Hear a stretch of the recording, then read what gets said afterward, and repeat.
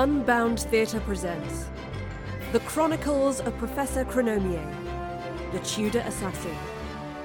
Written by Dario Knight and performed by Erica Sanderson.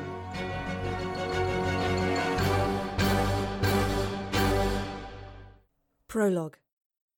19th of February, 1873. A pale, icy mist hung across Atwell Street, as though the web of a crystal spider had been woven from door to mark another cold winter's night. The crisp evening air diffused the distant echoes of hooves and wooden wheels traversing the uneven roads, the ever-present rattle of the great city of London. Although no carriages or horseshoes disturbed the trail of frost forming between its cobblestones, Atwell Street was far from idle. In the middle of the row of narrow but towering terraced houses was the weather-beaten door of number 26. Once a vibrant green, the door's paint had faded to reveal the bare wood beneath. The house's windows, untroubled by soap and water, were adorned with carefully cultivated window boxes. Even in the biting London winter, each was filled with an array of hardy, if peculiar, plants, whose exotic leaves began to tremble as the curious activity taking place inside the house unfolded. A vivid, flashing green light erupted through the basement windows just visible below street level, illuminating the mist outside. Loud and jagged scratches, clatters, fizzles and scrapes rang out into the street. Together, the eerie lights and sounds foretold that something truly extraordinary was about to happen. Many residents of Atwell Street refused to acknowledge number 26 with its garish floral adornments. The erratic noises it periodically spilled into polite society were deemed vulgar and antisocial by the neighbouring households, whose curtains twitched with incandescent but cowardly irritation when the latest incongruous symphony erupted into life. For weeks, carriages had been bringing mysterious deliveries to the house. There were wooden crates barely able to fit through the door, strange bottles and flasks containing vividly coloured liquids, weighty books full of scientific symbols and improbable calculations. Should a cart driver call at the incorrect door, self-righteous neighbours would claim they'd never heard of the street having a number 26. Such was their determination to disassociate themselves with the boisterous activities taking place within. After this night, however, the neighbours would have no further cause to gripe. An ethereal rumble began to emanate from the basement in the middle of the street. The light grew brighter, cycling through the colour spectrum as the windows of every house rattled. Some residents would later claim a cry could be heard above the swelling racket. Others would call it a scream. With a shockwave that startled the window plants but left the panes intact, the sound and light subsided for the final time. The greatest discovery of the age had taken place, but only one of the residents of Atwell Street was ever to know it. Chapter 1. The Map. The first blue sky of spring stretched far above the busy London skyline. Though a chill lingered on the breeze, the streets were full of people emerging from the long dark winter to amble in the sunshine. At odds with the sauntering crowd, a determined figure flitted and dashed between pedestrians, offering cheery but hurried apologies as she went.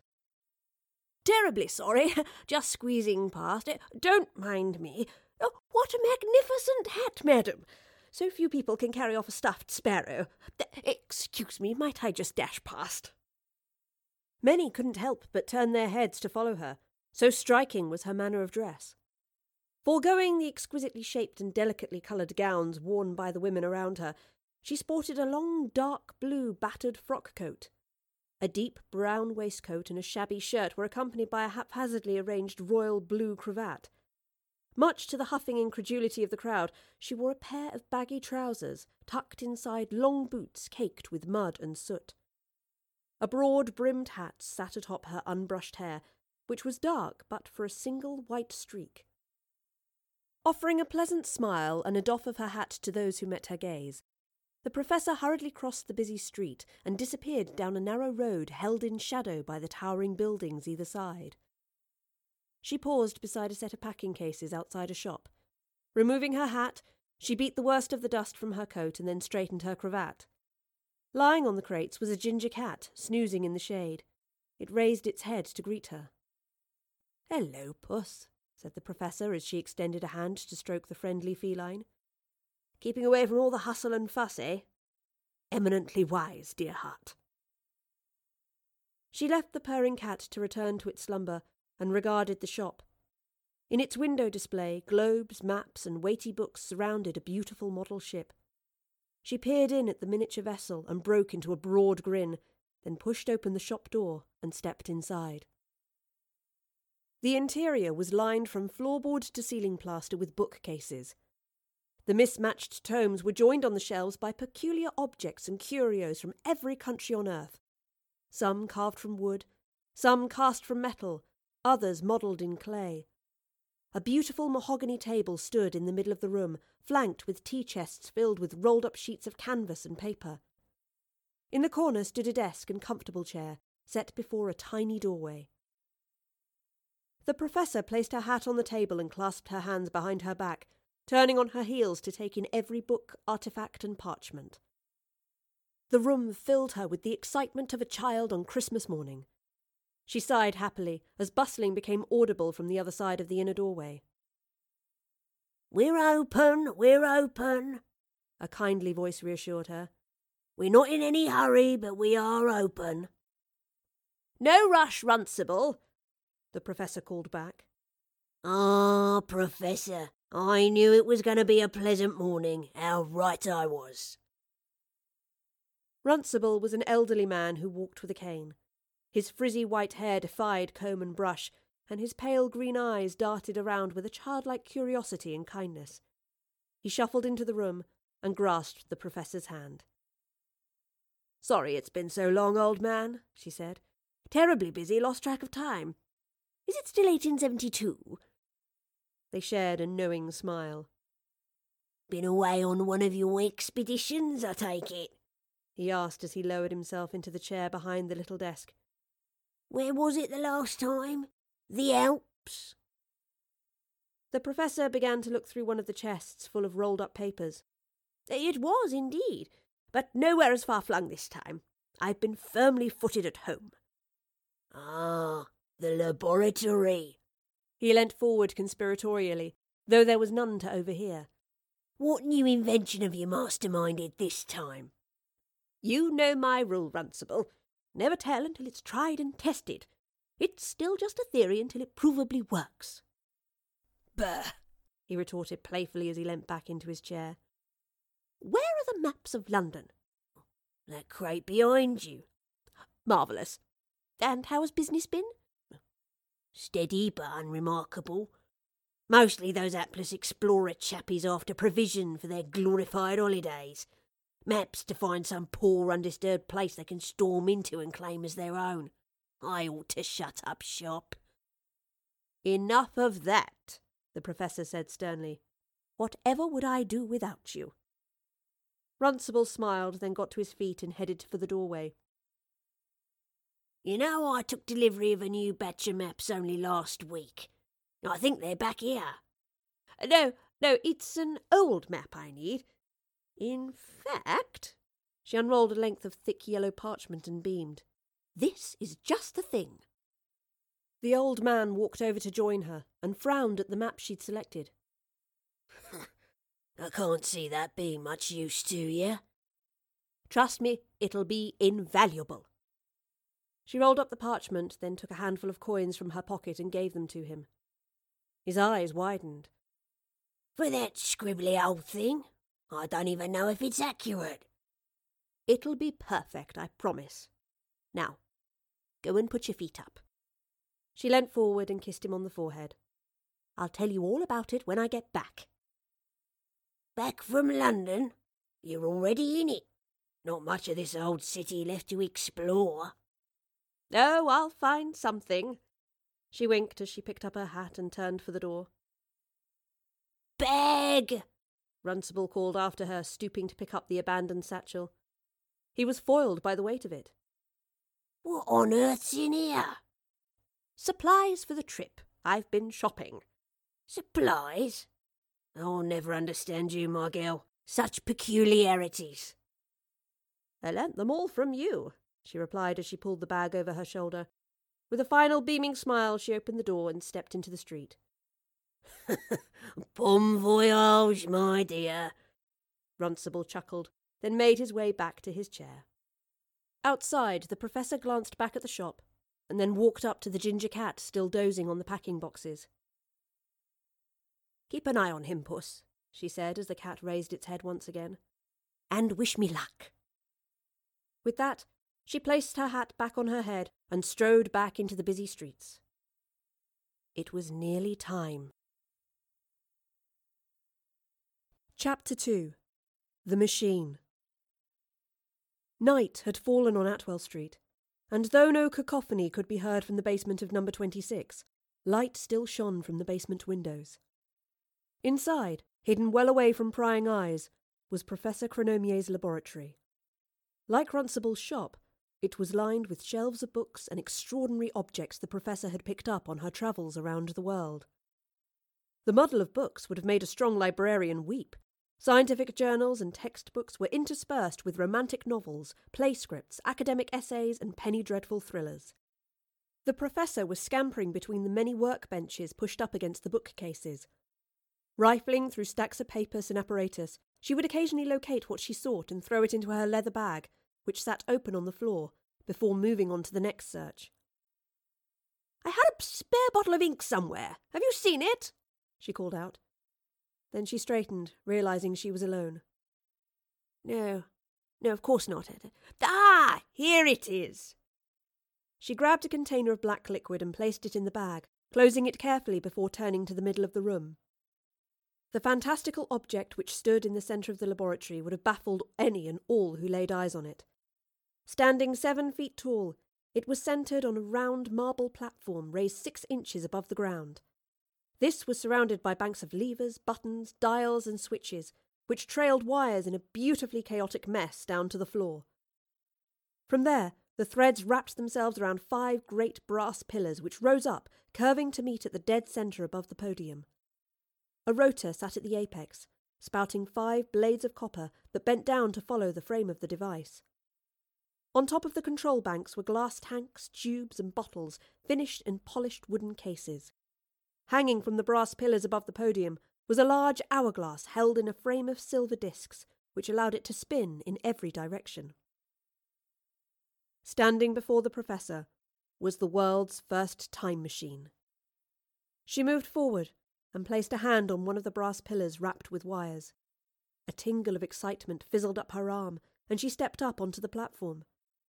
Her reflection beamed back at her from the glass apparatus and polished levers.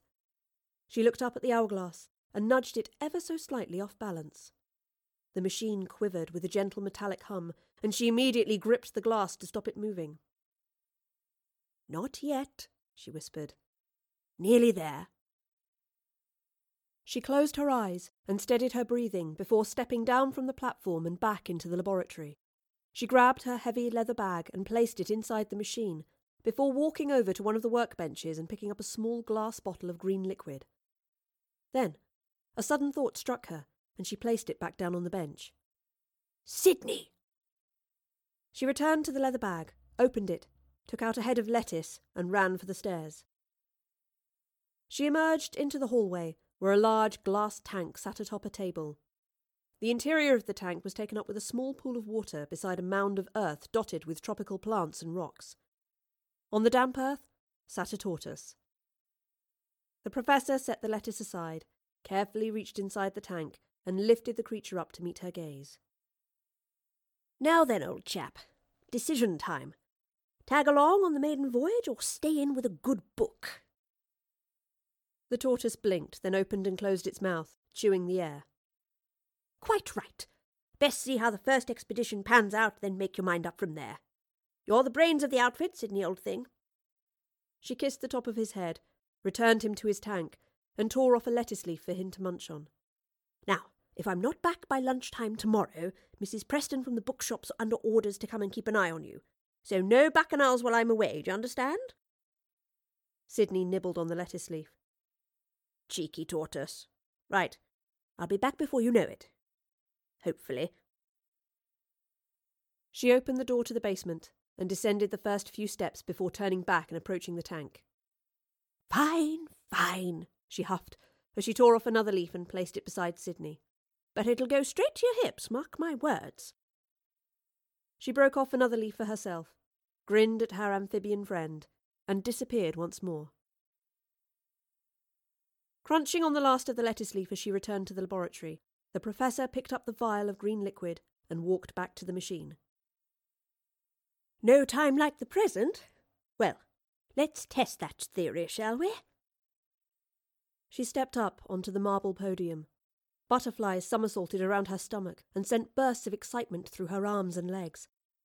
Her heart began to gallop, but she breathed slowly to calm it. Closing her eyes momentarily, she removed the stopper from the bottle. She panicked as another thought struck. Where was the map? She opened her bag and there it was, exactly where she'd left it. She took another deep breath, then turned to a glass funnel stood atop one of the control panels.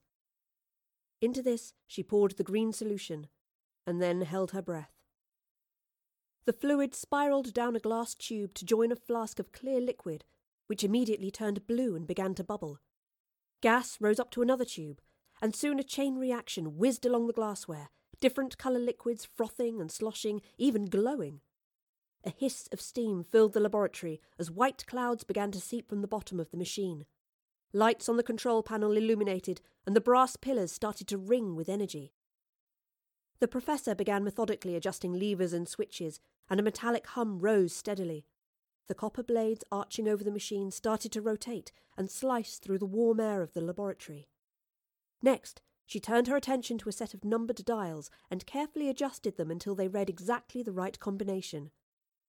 Certain it was correct, she reached up to the hourglass in its silver frame, breathed in, and pushed it into motion.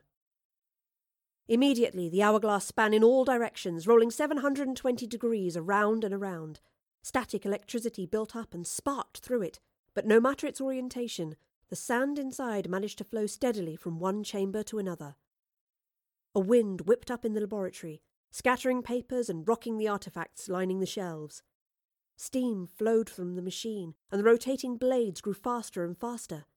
The hourglass span, and the multicoloured liquids bubbled in a frenzy. The professor flicked more switches and turned dials and pulled levers, sweat building up on her brow. She looked up and saw the laboratory blur before her. The familiar shelves and benches became indistinct, a shimmering light permeating the walls. The groaning and hissing of the machine increased, joining together in a magnificent song of discovery. With a final flash of light, the machine and the professor were gone. Chapter 3. The Vortex. Just before she left the laboratory, the professor had flinched as a bitingly cold pocket of air engulfed her. Slowly it drifted away, and she opened her eyes to take in her new surroundings.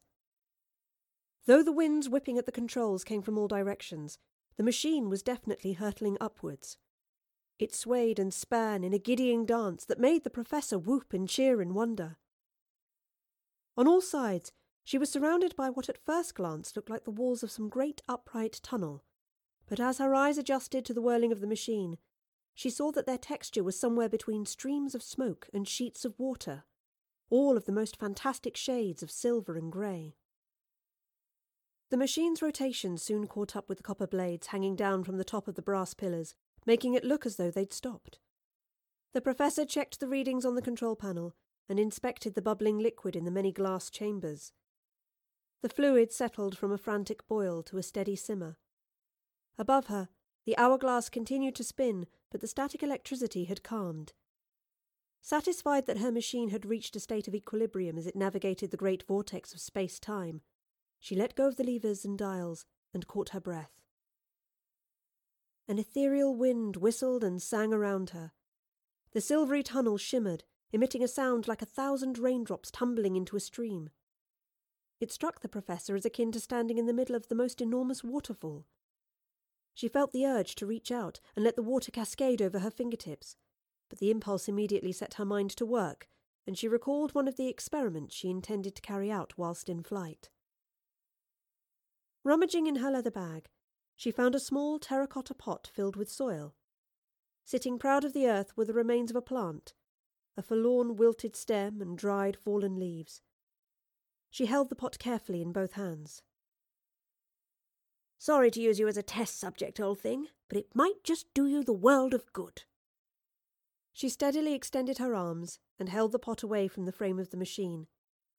It edged closer to the glistening walls of the tunnel, and a single note rang up and down the whirlpool around her. The professor's eyes filled with light as the withered stem began to rise from the soil and the leaves levitated to rejoin it. The outlines of petals formed in the shimmering depths of the vortex walls and drifted to the stalk, gathering together to form a brilliant orange flower. "Astonishing!" the professor gasped as she brought the restored plant back into the confines of the machine. "Now, I wonder—" She reached behind her ear and retrieved a stubby pencil. She held it out just as she had done with the plant, and grinned at the sight of the glittering pencil shavings forming within the tunnel walls before wrapping themselves around the pencil until it was 2, 3, 4 times the length it had been. A ringing noise caused the professor to glance up, where the space-time vortex disappeared into a pool of white light.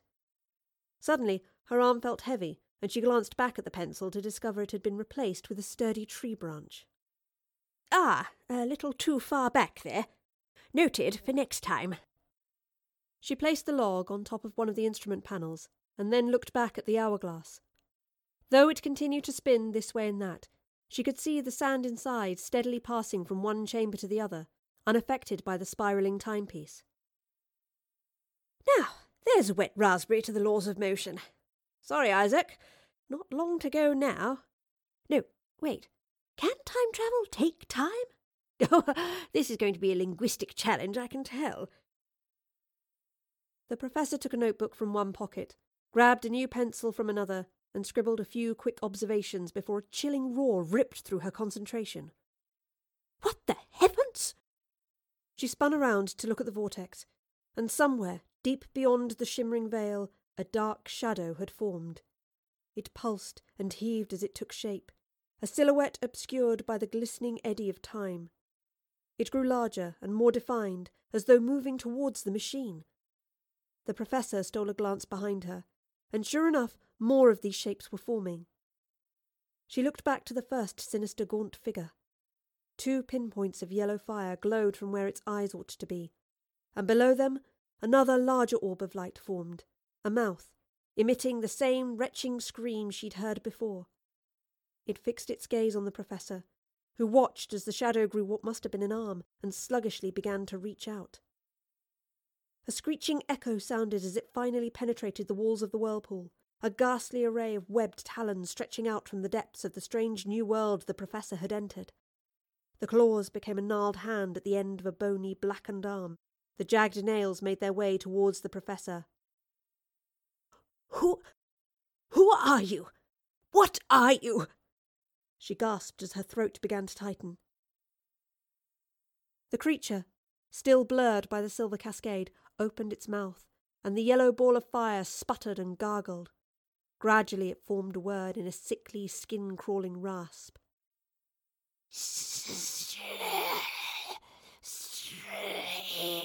Stranger. The professor searched for what to say. More shadows appeared all around her, growing larger and darker as they drifted forwards. I'm a visitor, a traveller." "Professor!" Her mouth closed, and her throat felt like fire. The webbed hand flexed its talons, but the professor made the first move, spinning round and hammering the controls to increase the machine's speed. The hourglass suspended above her span all the more frantically, firing out bolts of energy that struck the menacing shadows circling the professor. The creature's hand withdrew, and the dark shapes retreated back beyond the vortex walls, sinking down and out of sight as the machine accelerated upwards. The professor stood stunned for a moment, then clasped her eyes closed. "This too shall pass," she whispered to herself, and then opened her eyes. They fixed on the hourglass. The sand had almost finished transferring from one chamber to another. The journey was nearly over. Right then, arrival procedures. Ready? This was directed at the potted plant. Let's just hope we find a clear space to moor up. I don't much fancy landing in the middle of a brick wall, do you? She pulled a series of levers and turned more dials. The machine's rotation slowed, and the coloured liquid in the myriad of glass containers began to bubble more fiercely. Looking up, she could see the white light getting brighter and larger. The walls of the vortex shimmered and shone more brightly, and the icy pocket of air swelled over the machine again. Recalling the disturbing creature that had reached out to her from whatever lay outside the silver whirlpool, Professor Chronomier steeled herself. Like a captain sailing on a stormy sea trying to reach land, she feared being dashed upon the rocks beneath the waves. Her calculations had served her well thus far, and now she would see if the final equations truly balanced. As the coldness engulfed her and the white light of the vortex swallowed the machine, she pulled the final lever. Chapter 4. The River. For a moment there was nothing. And then, like a warm balm, sunlight bathed the professor's closed eyes and beckoned them to open. The cry of birds and the soothing slosh of water stroking the shore filled her ears, and she determined to take a glance at her surroundings. No sooner had she opened her eyes, they were filled with tears. She had done it.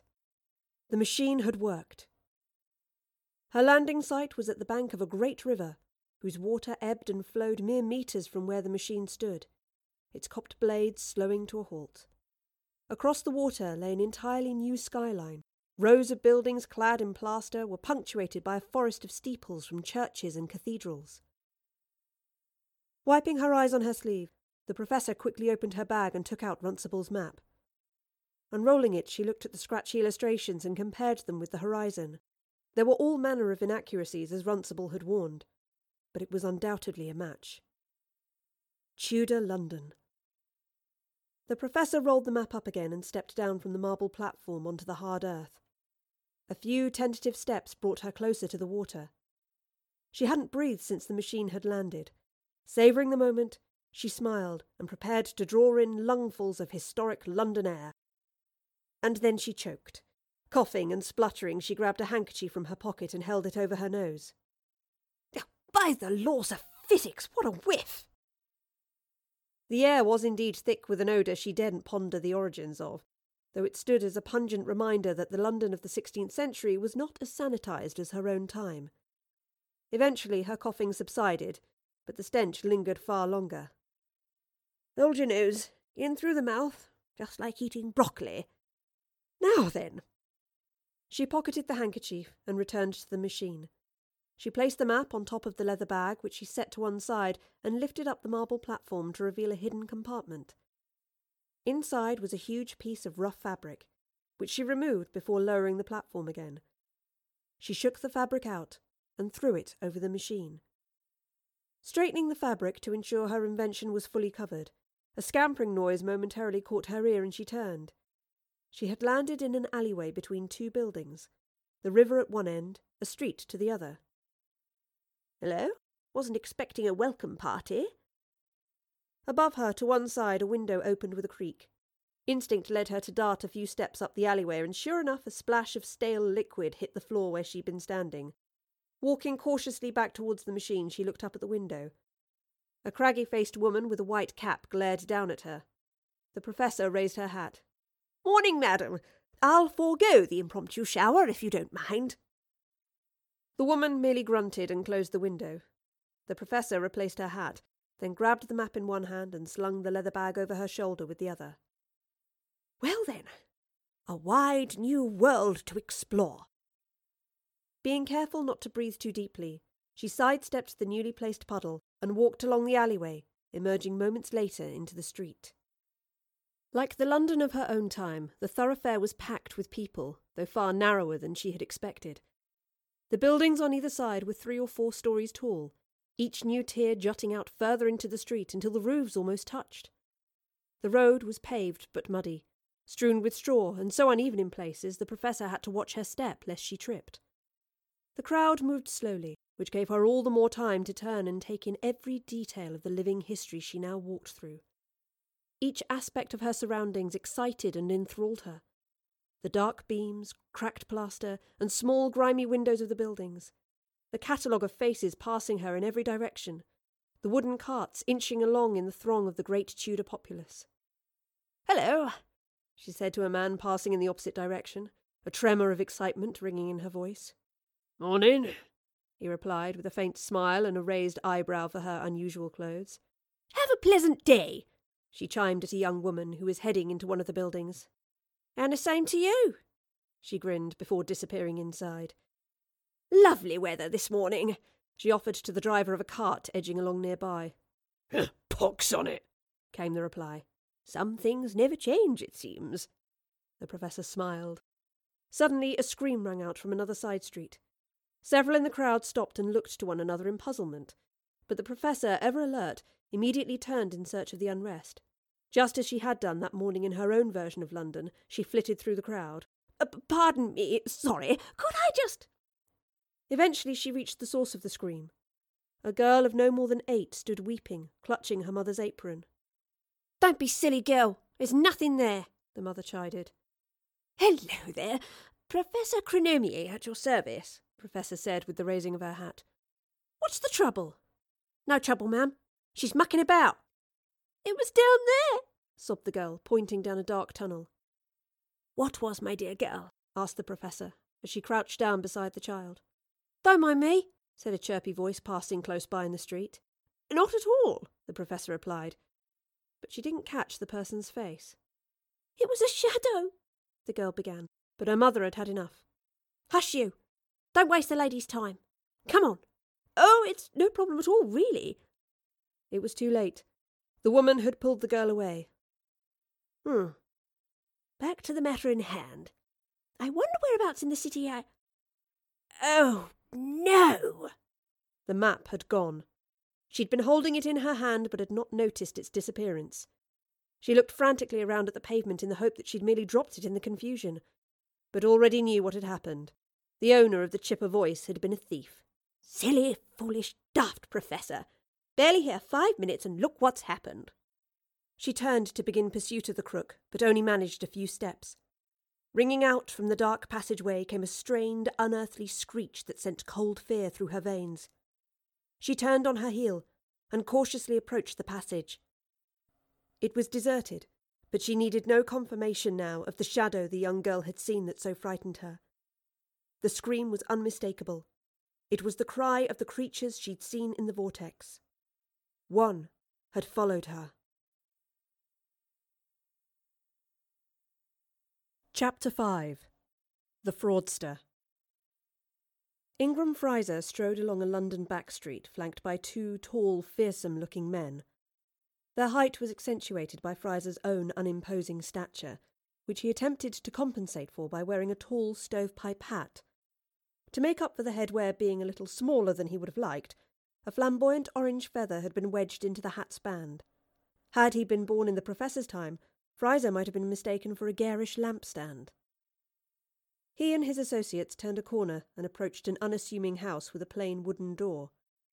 Fraser took his place a few feet from the entrance, arms clasped behind his back and his nose pointed skywards. He cleared his throat and waited. Nothing happened. He looked to the heavens and quashed a tantrum, then turned to look at Cranmer, the thug to his left. "Knock on the door." Sorry, sir." Cranmer stepped forward and rapped his knuckle on the door once. "That's not how you—" Fraser began, then thought better of it and turned to Vickers, the other imposing bodyguard. "You do it." "Yes, sir." Vickers took Cranmer's place and knocked on the door, continuously. Whilst his ability to keep rhythm could be lauded, the sound only served to twist Fraser's already contorted temper ever tighter. "Zounds, are you really so deficient of the mind that you can't—" He was cut off as the door opened. Terrified of losing face, Fraser snapped back to his affected stance of aloofness and looked down his nose at the man who'd answered. "Oh," said the man. "Ingram." Fraser didn't reply. He cleared his throat. There was silence. He looked at Cranmer and cleared his throat again. Cranmer quickly reached inside his tunic and pulled out a handkerchief. No! Fraser exploded, but stopped short of a rant and turned to Vickers, tilting his head towards the man in the doorway to indicate he should speak to him. What do I say? Asked Vickers. The money. Oh, yeah. We've come for the money, he said to Fraser. Tell him. Fraser pointed to the man in the doorway. Sorry, we've come for the... I heard you the first time around, said the man. He'd turned to Fraser. I told you, Ingram. I don't have it. Fraser abandoned the idea of asking his goons to speak for him. I signed a bond to you for £60, good Master Woodliffe. In return for 2 pistols you claimed to have in your store. Pistols I am yet to lay eyes upon. I have informed you by letter that I sold said items on your behalf to a collector. Aye, for £30. He drove a hard bargain. Poppycock. Which means I am owed £30, Master Woodliffe, plus the accumulated interest, of course. Interest? The sum owed is £60. Of all the underhanded... Have you got the money, sirrah? No, I do not. Regrettable. Cranmer, Vickers, to your business. The 2 burly men stepped forward and pushed their way into the house, dragging Woodliffe with them. You can't! Cried Woodliffe. One of them grabbed his arms as the other relieved him of a velvet purse hidden inside his doublet and threw it to Fraser, who fumbled and dropped it, but quickly snatched it up from the mud. You've no right, Woodliffe yelled. Get out of my... The door slammed shut, cutting off his protestations. Fraser turned and walked away with the most repugnant smile on his face. Crashing and tumbling sounded from behind the closed door, along with muffled yells. Fraser turned the corner again and chuckled. He was a man of many talents, but none of them put to honest use. Repeated swindling of his society friends kept his pockets full, but his popularity limited, extending only to his fellow hustlers, tricksters, and fraudsters. As he pondered what to do with the remainder of his afternoon, he passed a shabby building whose door had been left open. He glanced inside, not intending to stop, but froze when a sickly rattle echoed from within. He was about to move on when it sounded again, and he took a step towards the doorway. If you've got the plague, you're best keeping the door closed, he called inside. The rasping replied to him.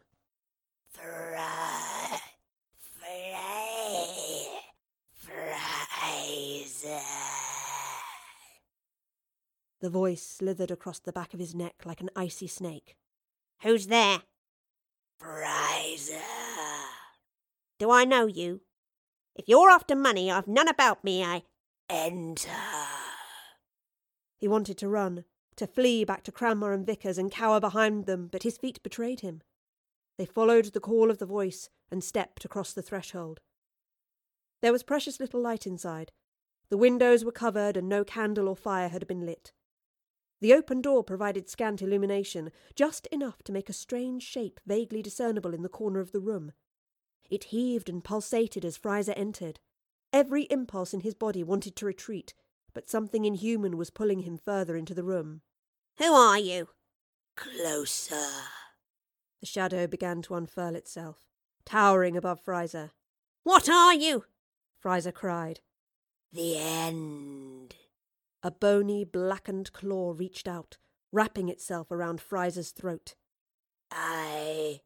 We are the end. The door slammed shut, cutting off the screams. Chapter 6. The Tavern. A frantic hunt through the narrow streets had led to naught in the Professor's search for her map. It held no great value in terms of navigation. She was certain she could find her way back to the machine unaided. Nor did it pose any anachronistic consequences. It was contemporaneous to the period she'd landed in. Rather, it was the frustration of having been so careless as to lose it, and so soon after landing. She made her way along a variety of streets, choosing her steps carefully so as to avoid the scattered potholes and horse droppings. The scream of the vortex creature faded in and out of her mind, but no plan of action presented itself. It had been evening when she'd left her own time, several hours ago, relatively speaking. Tiredness was rising through her, and she determined to find accommodation for the night. On a quiet street close to the river, she found a tavern named the Cart Horse. She glanced up at its unassuming exterior and ventured inside with caution, only too aware of the reputation of London alehouses for brawls and more dangerous deeds. The interior was dull but well kept. Dozens of patrons clustered together on stools round rough wooden tables. The floor's wide flagstones were covered by a fine coat of straw, and a fire glowed in the hearth. The Professor removed her hat and approached a petite woman with a lined face who was collecting empty tankards. "Excuse me, madam, I wonder if you've any rooms to spare this evening?" "Aye, we do, if you don't mind the cold. There's no fireplace and a cold night ahead." "A blanket will suit me admirably, I'm sure." "Blankets, is it?" She raised a brow, but a twinkle in her eye betrayed her caustic tone. "Very high and fine, ma'am, I'm sure." The Professor raised a brow of her own and matched the haughty air.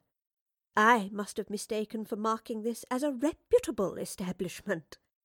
After a moment's pause they both chuckled, and the old woman nodded to an empty table nearby. "Mistress Bradley, welcome to the Cart Horse. Get yourself sat down and I'll bring you a slice of something for your supper." "Many thanks, dear lady." The Professor set down her bag and sat on a wooden stool, leaning back against the cool wall for comfort. She glanced around the tavern and couldn't help but grin. Some hours might have passed since she'd arrived at the bank of the Thames, but the thrill of seeing history all around her had not diminished. Mistress Bradley brought a tankard of ale and a plate with a slice of meat pie on it, and placed them on the table. "There's more to spare, should you wish it. Not seen a man or woman yet who could stomach second helpings of these pies, mind." "Thank you. It looks most intriguing." "Intriguing? That's new. I'll have the serving girl take your bag up and pass you your key. Won't be a sec." She turned to go back to the bar. "Intriguing.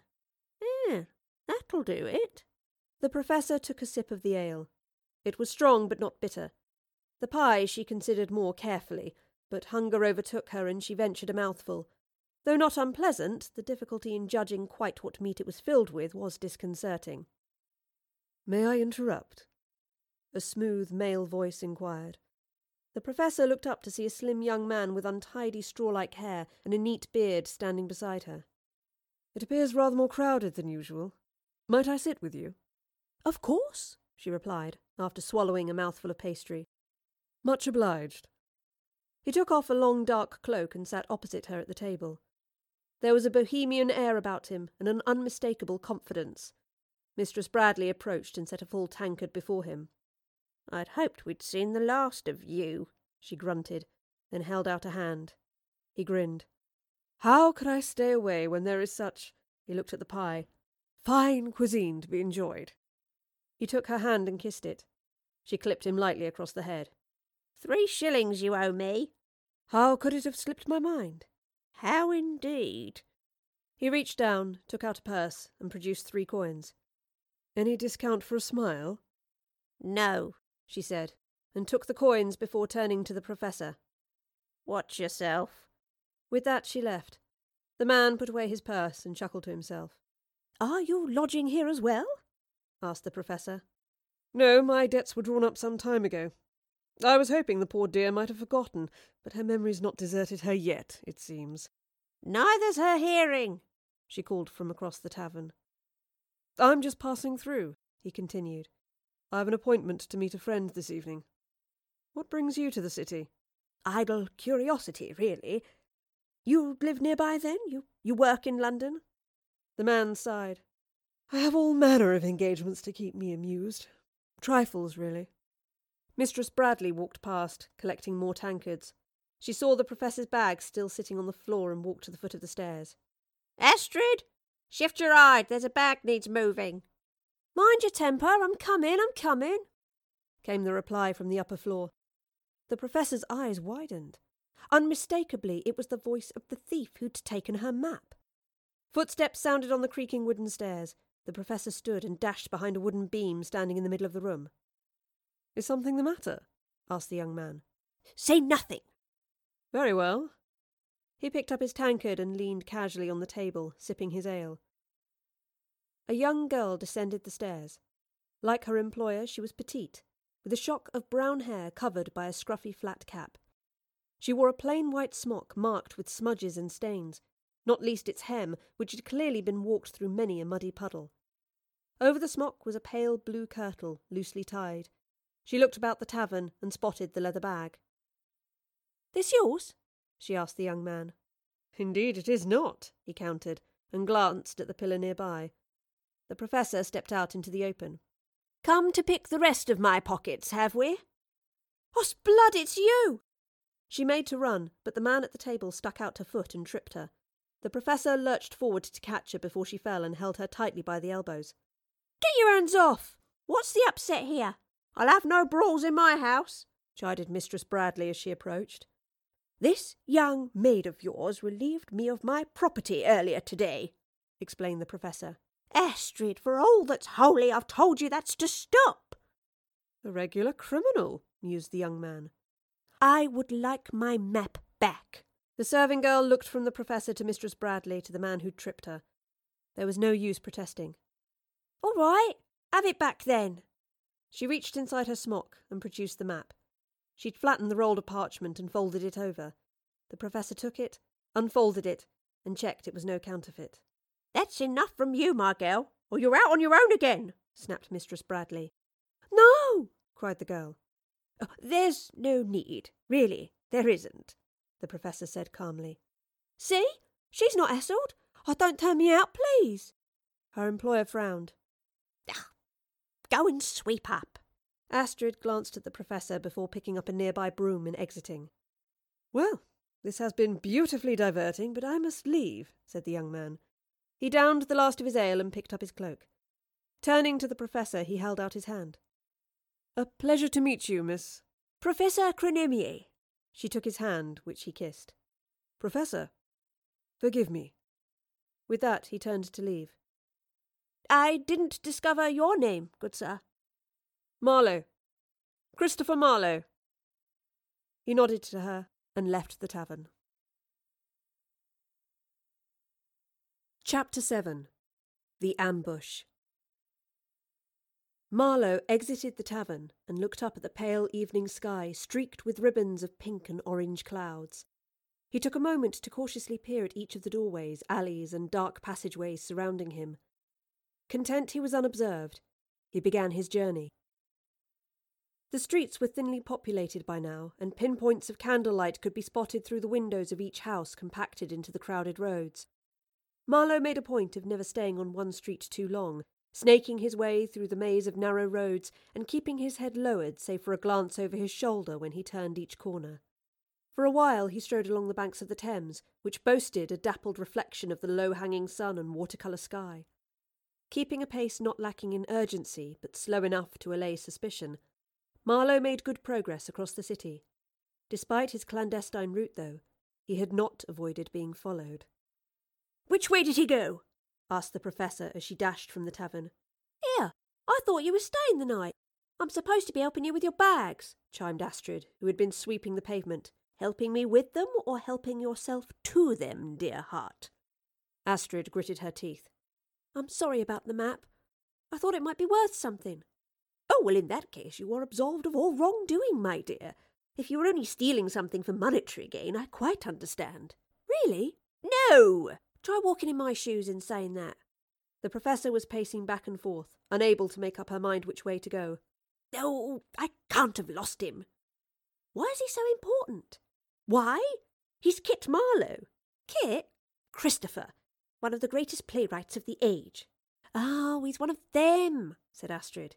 "He'll be headed for the theatre then." "Which one?" Astrid scoffed. "Which one? The theatre, you clothhead. North of the city walls." "North, but east of where we are now, so—" The Professor turned slowly and looked at the lengthening twilight shadows.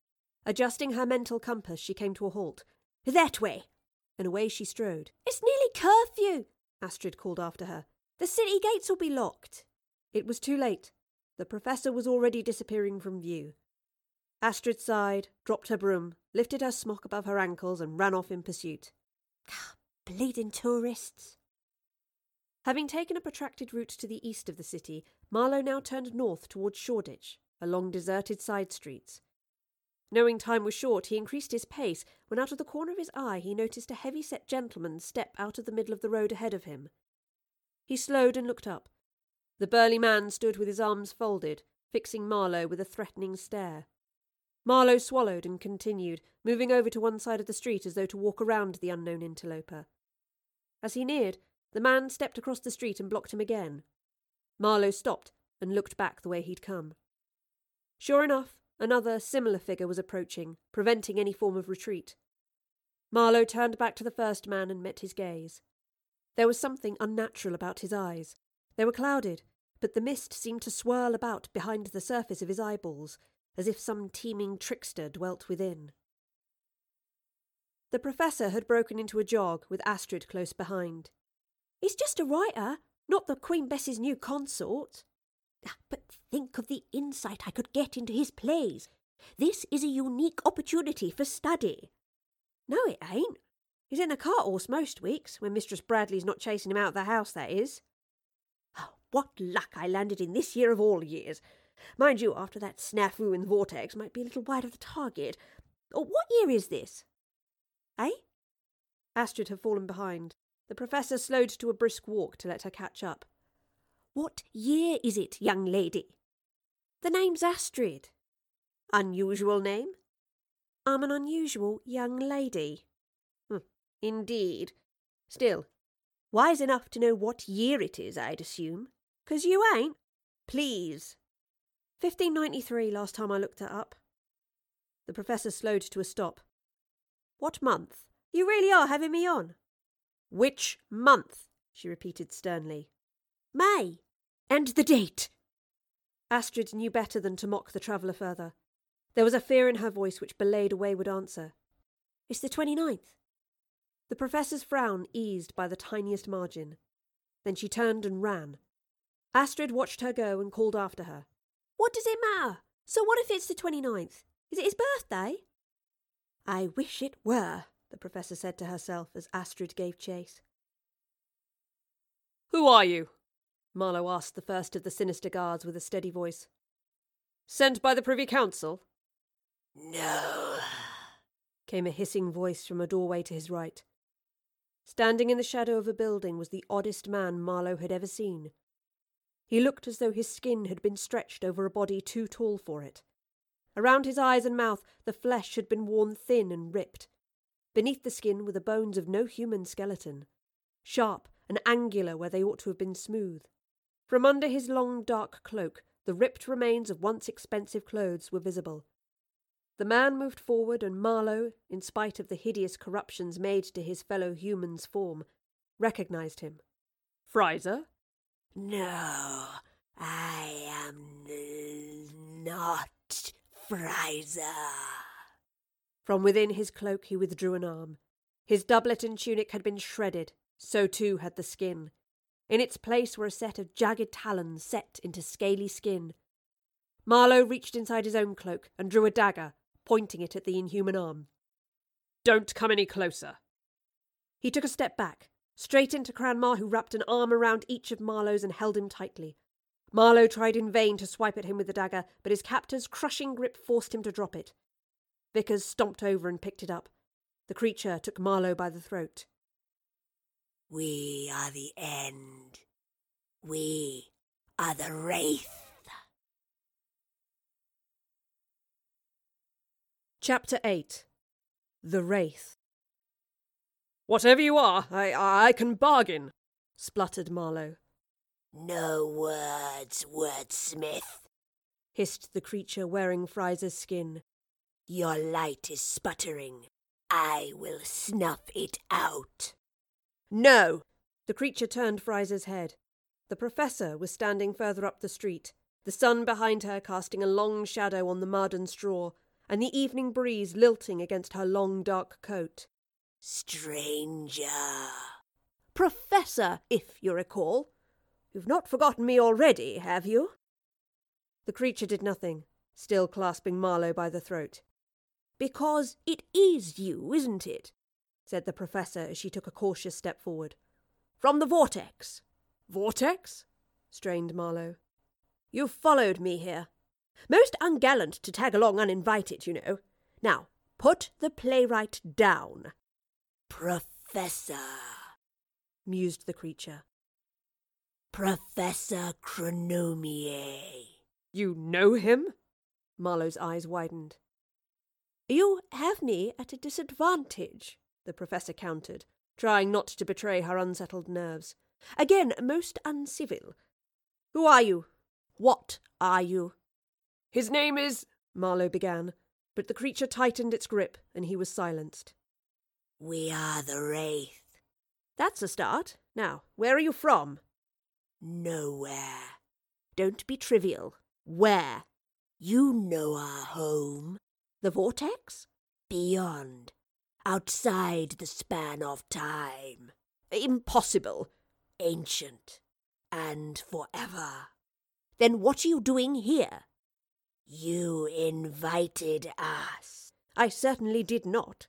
I throw a mean soirée and I cast my invitations wide, but one must draw the line somewhere." "You led us to the path." The Professor was silent. "Your machine. You freed us."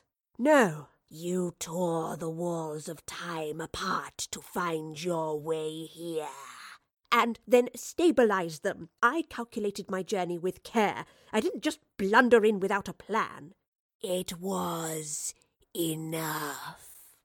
A slight quiver of her lips was all that could be seen of the fear firing through the Professor's body.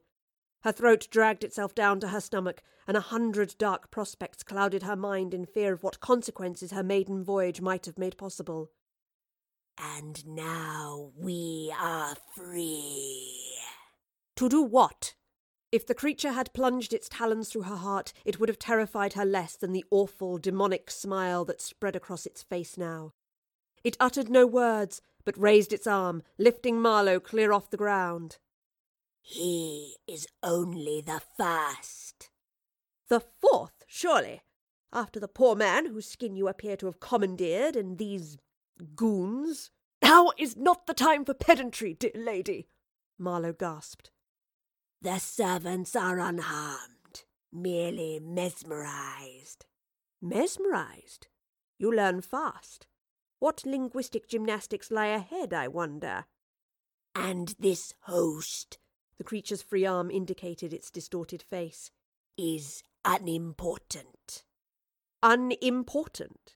"There was nothing in its heart but contempt." "His heart. You had no right." "It means nothing. But this one," it looked at Marlowe, "this one has power, potential." "Thank you." "Shut up, Kit," chided the Professor. "Please, let him go. This isn't right. This isn't... You'll change." "Change will come to all. The Wraith will rip apart this world and feed on the chaos, and you will..." It was cut off by the smashing of glass as a heavy bottle exploded across Fraser's head. "God, doesn't he go on?" moaned Astrid. The creature recoiled enough to allow Marlowe to wrestle free from its grasp and duck beyond the reach of Cranmar and Vickers, who abandoned him and turned to Astrid. "All right there, gents. Fancy a bottle yourselves? Astrid!" Vickers made a swipe for her, but the Professor grabbed Astrid's arm and pulled the girl to safety. The two mesmerised guards made to follow, but the creature held out its claw-like arms to stop them. "No. Leave." It flexed its talons. The mist inside the eyes of the two men cleared and they collapsed onto the ground. The creature fixed the Professor's gaze, looking to her through stolen eyes. "Have the spy." "Spy?" Astrid looked up to Marlowe with excitement. "There are greater prizes in this time. The host's mind has shown us such riches." "Please, just come back with me and we'll go back to my machine and leave this time be. Neither of us belongs here. We need to leave." That smile again. That evil, calculating smile. "So long, Professor." "No!" She leapt forward as a cloud of black smoke erupted from the ground around the creature, and it leapt up to a low roof nearby. It looked back at her and then scampered away, still wrapped in borrowed skin. Immediately Marlowe ran forward and grabbed his dagger, which Vickers had dropped as he fell. The Professor knelt beside Cranmer and began to check for a pulse. "Come back here, you shade!" Marlowe cried as he ran to the building and began to clamber towards the roof. "Kit, don't!" the Professor pleaded, but he had already disappeared from view. The fool! Oh, this isn't right. He isn't supposed to... Ah! She gave a scream of frustration. Astrid knelt beside her. Are these two Dead. Oh, heavens. all that stuff it said about a vortex, about your machine and a journey? What was all that? Who are you? The Professor was still looking at the bodies laid before her. I am a traveller, Astrid, from a very long way away, and I'm lost. Why were you so wound up about knowing the date? Where you been travelling to that you don't know about? The date. Yes, the date. The creature. The wraith. It knew. I said it would change time, and it knew. Change time? What are you on about? It knew what it was doing. It would have been too early, but only just. You're certain, Astrid, beyond any doubt. Tomorrow is the 30th of May, 1593. Yes. Upon my soul, what's so special about it? It's the day that Marlowe dies. Chapter 9.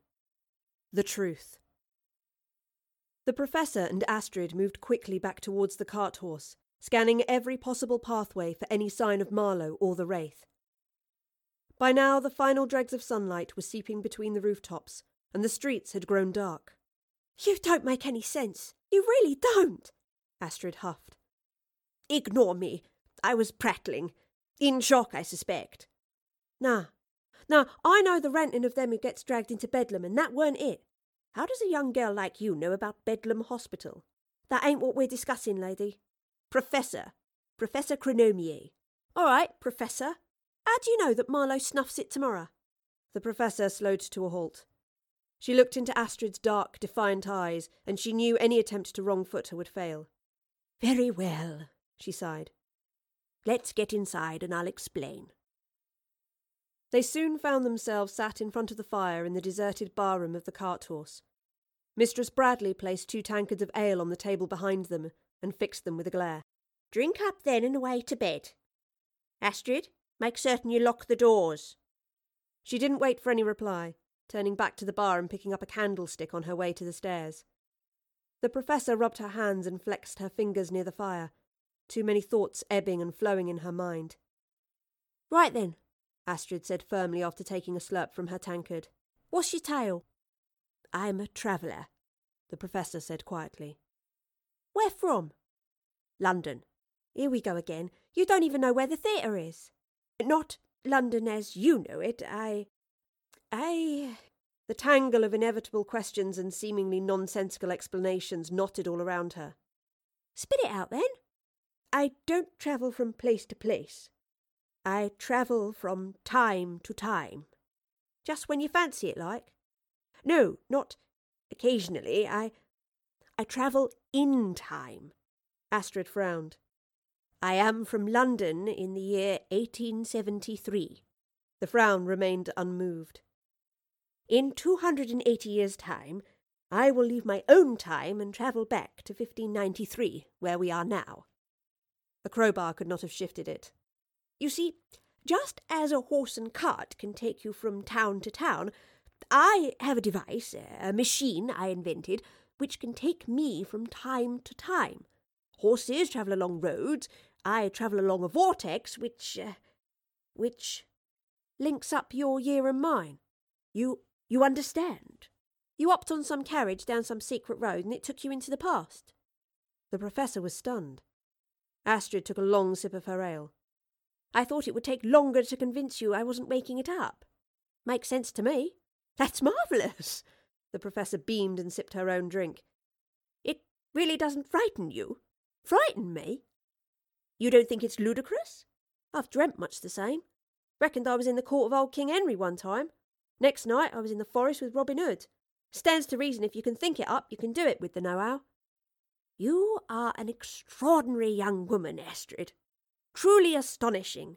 Cheers, Prof, she chirped and took another swig of her drink. And what of you? How did you end up here? Didn't itch a lift from the next century, if that's what you mean. Where were you born? Dunno. Where are your parents? Not a clue. You're an orphan? Reckon so. You're not one to elucidate a point, are you? Don't like long answers, neither. I shared my secrets with you. What makes you think I've got secrets? Those eyes of yours, Astrid. Those eyes. What about 'em? An old friend of mine, a very old friend, once told me that our eyes reflect everything we are or were. Look at someone's eyes, he'd say, and you'll see their whole story. You don't need me to tell it then. Those eyes have cried too many times, Astrid, the Professor muttered and drank from her tankard, leaving it to Astrid to fill the silence. I don't remember me Ma and Pa. I don't remember being in Nipper. First thing I knew, I was in hospital. Astrid's words on the way back to the tavern soared to the front of the Professor's mind. You mean Bedlam? For a time. Said I had a fever, needed bleeding. Kept me there for months, they did. Then they turned me out and I had to sort myself out. Picking pockets? I earn me keep here. The Professor raised an eyebrow. And from time to time I take what I need to keep myself clothed. Mistress Bradley don't offer me much beyond bed, bread and water, you know. Astrid, don't go starting with the pity. I make me own way, though. Plenty don't. The spitting of the dying fire filled a momentary silence before Astrid looked to the Professor. That monster. That thing what tried to stick Marlowe. You'd seen it before? The Professor nodded. On my way here.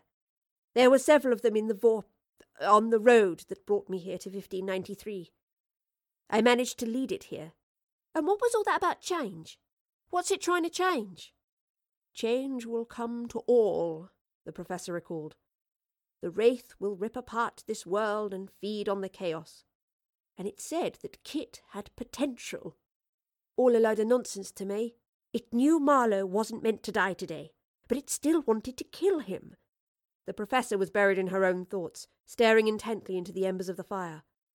It wanted to change things, to change history, and feed on the chaos. Should have offered it one of our pies. The Professor looked at Astrid with befuddlement for batting away her deductions with such abandon.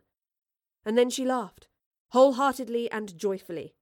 Astrid joined her with a giggle, then hushed her new friend in fear of Mistress Bradley hearing them. Of all the ideas, the Professor chuckled. With a great thud and the roar of hinges, the door was flung open. A cold wind rushed into the barroom, and Astrid and the Professor leapt to their feet. God's blood, what's all this? Astrid hissed. A man staggered in and collapsed onto a stool, his head bowed over a table. Astrid quickly shut the door as the Professor approached the intruder. Who are you? Where have you come from? Are you? She stopped as the man raised his head. Hello again, dear lady, panted Kit with a weary smile. His left eye was dark, and his right cheek too, both from heavy blows. His bottom lip had been cut, blood was seeping down his chin.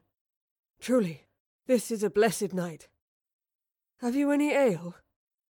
And with that, he slumped onto the floor. Chapter 10.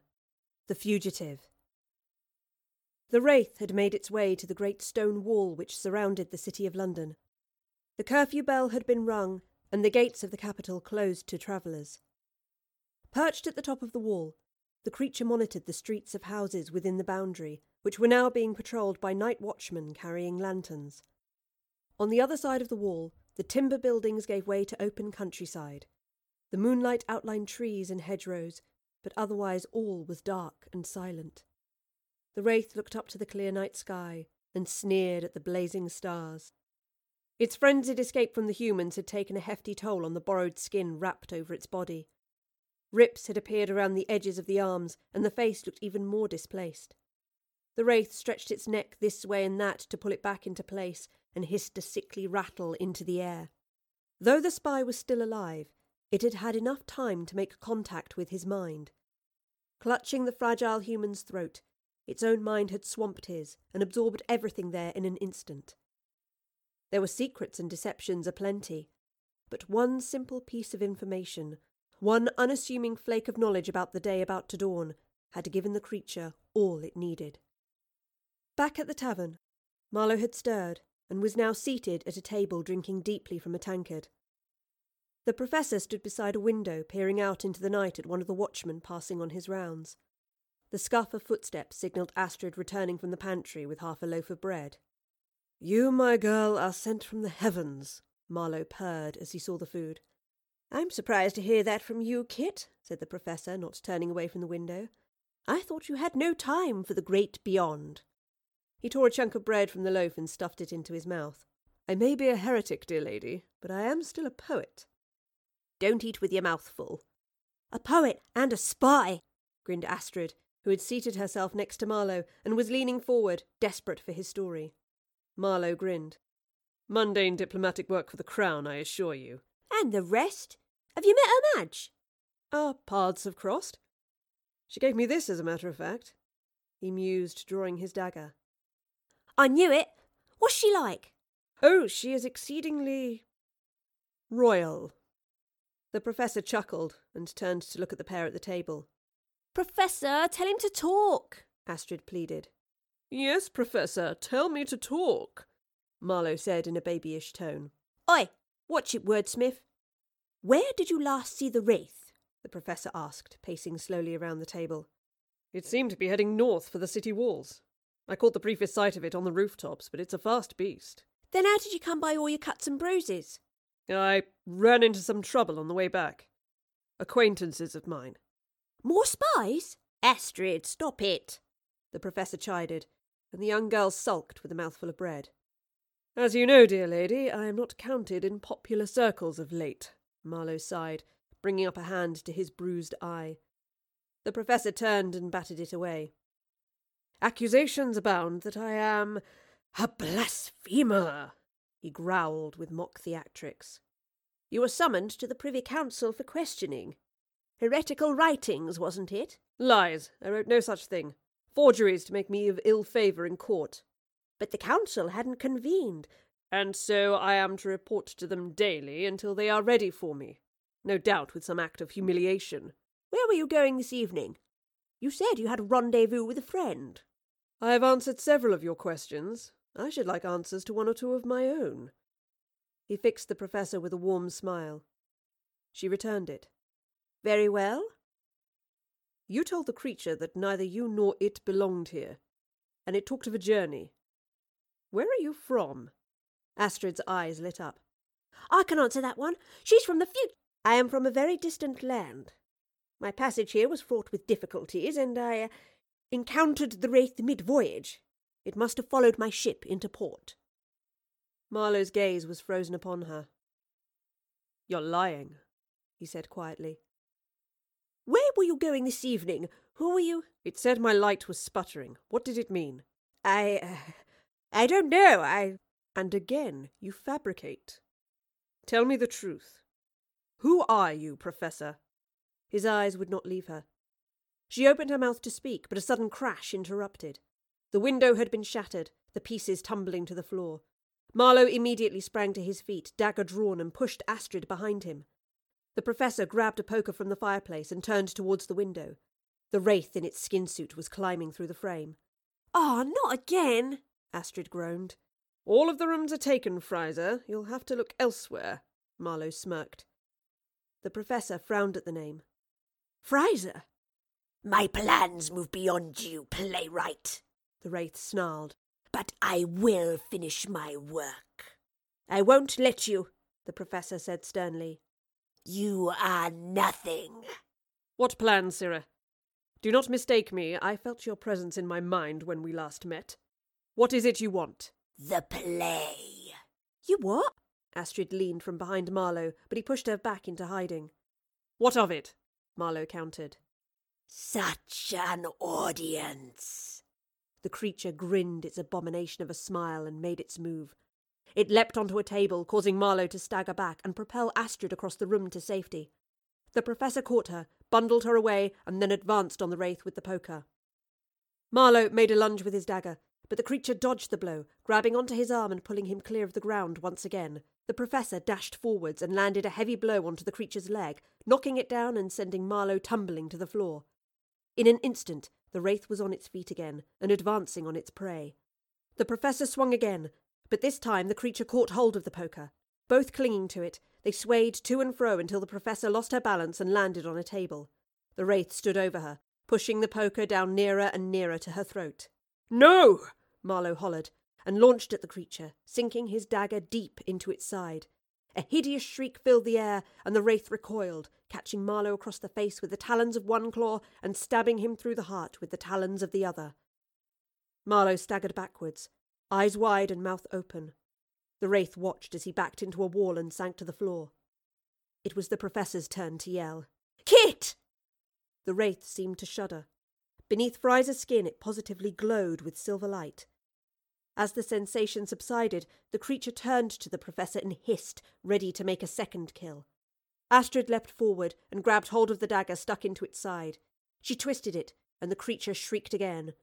It snarled in Astrid's face, but broke off its growl as she stared it down. Without blinking, she pulled the dagger from the wound, dripping with inky blood. "Who's down there?"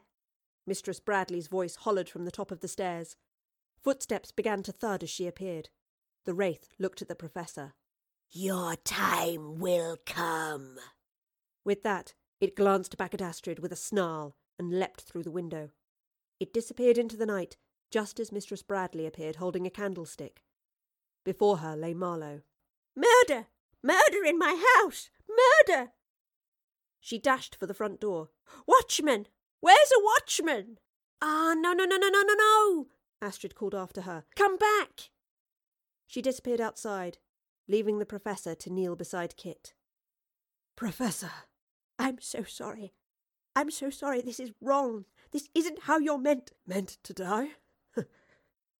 You know, my dear lady, the things you know." "Kit." He flinched in agony. "The court. Tomorrow. You must go to the royal court." "Why?" "The creature. It knows of the play." "What play?" "Performed tomorrow for the Queen. I was going to visit the players to wish them well. You must stop them. It knows. It knows about the Queen. Promise me you'll stop it. Promise me you'll stop it." The Professor's tears fell onto his hand, clasped desperately around her own. "I promise." "Fare thee well, then, my dear lady." With a final smile, he was gone. Chapter 11. The Dawn. When the orange and pink hues of dawn fell upon London, the Professor was sat on a wharf on the river. She watched as the slither of sun rose above the horizon, diffusing light on a world robbed of the wonder that had enthralled her when she first arrived in it. The Thames was full of ships. Trading vessels and passenger boats lined both banks. Even in the early hours there were ships under sail starting their journey towards the coast, passing other craft sitting low in the water, their holds full of trade commodities. Footsteps padded on the wooden planks of the wharf and stopped behind her. She didn't need to look back. "Morning, Astrid. Sleep well?" "A bit, once the watch had left." The long, inevitable round of questions had unfolded when the night watchman arrived at the tavern, escorting the hysterical Mistress Bradley. The Professor had sat prone beside Marlowe's body, whilst Astrid spun them a story about her having arrived in London from Oxford, where she served the masters of the university. Content that the attack was perpetrated by a rogue now fled from the scene, Marlowe's body had been taken to one of the rooms above stairs, ready to be examined in the light of day by the Justice of the Peace. Astrid had stayed to help tidy up the broken glass, and the Professor had left, promising to return in the morning. "So, what do we do now?" Astrid asked, looking down at the Professor, who remained still.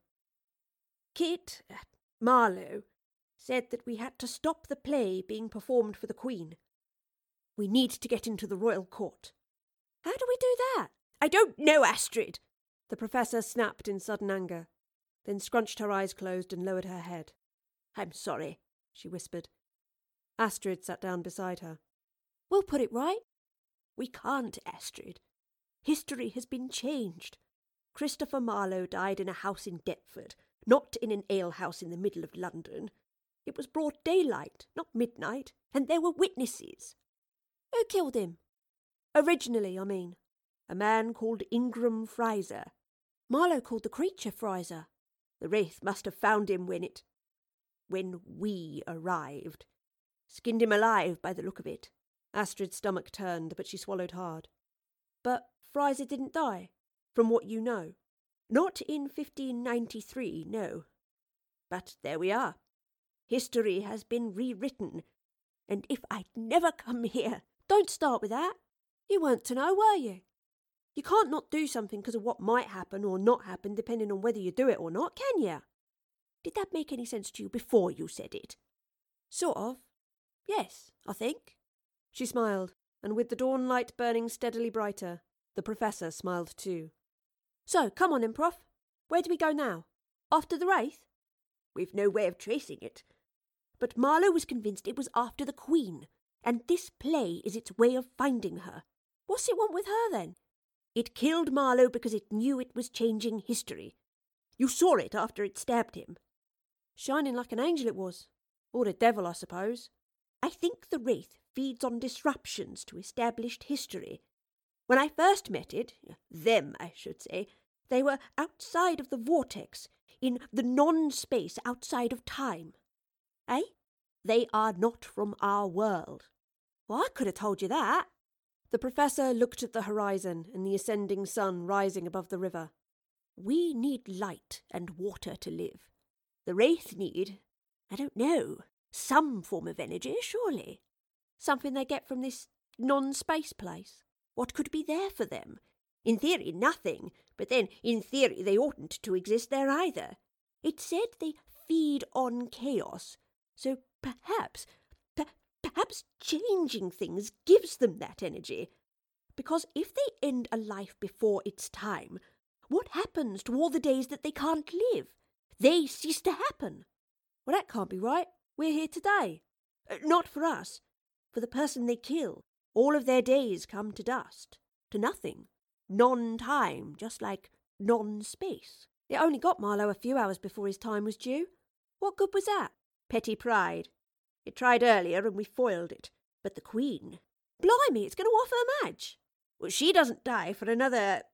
The Professor glanced at Astrid's inquisitive face. Never you mind, but it's not for some time. Why didn't it go for her right away then? And why not you or me? Maybe our lives don't matter to it. Marlowe was a famous playwright. His death will be talked about for centuries. And Elizabeth I lived one of the most significant lives in all of history. The bigger the life, the greater the chaos were it to be tampered with. All the things she's meant to do altered. All the consequences of her actions changed. It would be monumental. The Professor clambered to her feet as the sheer enormity of the Wraith's power stretched out before her. So what do we do, Prof? Find her and save her. It all centres on this play being performed at court. Why that? Why not just kill her in her bed? You really are most macabre at times, Astrid. And I don't know why it has to be the play. You're right, it does seem terribly incongruous. Still, if that's where it's headed, we need to get there first. Come on, to the Palace of Whitehall. The Professor turned on her heel and strode away. Chapter 12. The Palace. A great wagon lumbered slowly through the streets. Behind it trailed a group of men dressed in freshly laundered doublet and hose, their beards neatly trimmed and hair recently cut. The odd heckle or whistle from the crowd followed them as they made their way south towards the river. High above them, perched on a rooftop, the Wraith was watching. One of the troop, a clean-shaven youth named Thomas, furrowed his brow. His eyes were fixed on the ground and his mind was clearly troubled. His lips quivered absent-mindedly as he silently mouthed some incantation to himself. Robert, a man in his 30s with a strong, angular face, quickened his step to walk alongside Thomas.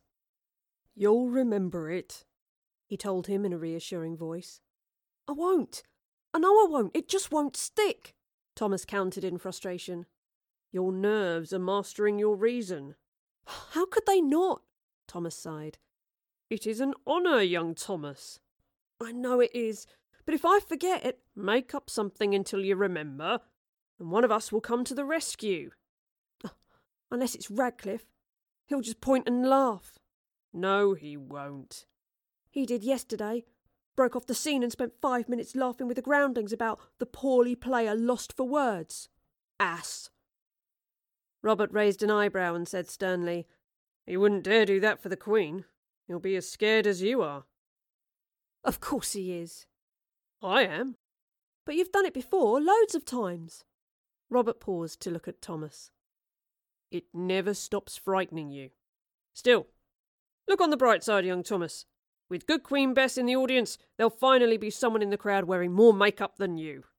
Thomas laughed, and Robert put a friendly arm across his shoulder. Come on, we'll practice our parts. From the beginning? Yeah. As they began their recitation, the Wraith watched Robert keenly. A memory torn from Marlowe's memory flickered. This was the man he needed. The Professor and Astrid were on the move as well. The Professor's gaze was fixed firmly ahead, while Astrid scanned the rooftops in fear that the Wraith might launch itself at them to finish the previous night's attack. Images of the darkened tavern played across her mind. Most recurrent of all was that of the creature's eyes, fixing her in the instant before it fled. The way it looked at her, looked into her, rattled her nerves. Well, we're in the posh part of town now, aren't we? The Professor chirped. Sure enough, the buildings they passed were no longer fashioned from timber and plaster.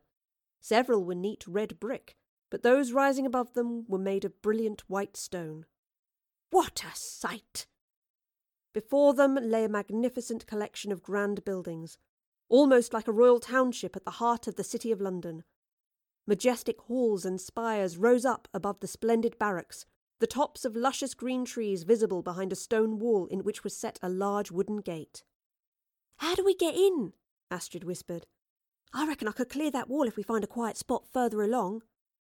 No need for that, dear heart. We'll use the front door. The one with the armed guards? And what do we say to them, do you think? We'll tell them we're here for the play, of course. But we're nobody. They don't know that. Yes, they do. We don't exactly look like favourites of Her Madge, do we? I don't know. Runcible always said I had a regal brow. And royal ears, which I always thought was a touch odd. The Professor shrugged off the thought and paced confidently towards the gates. Prof! Flaming hell! Astrid trotted after her. Hello, good sirs. A pleasant morning to you. The Professor beamed as she raised her hat. May we pass? What's your business? Grunted one of the guards. Well, inventor, traveller, historian, academic, all-round enthusiast. I'm a demon at croquet, if you fancy a match. Who are you? The second guard demanded flatly. Professor Chronomier, at your service, my good man. And this... She glanced to her left, but Astrid was missing.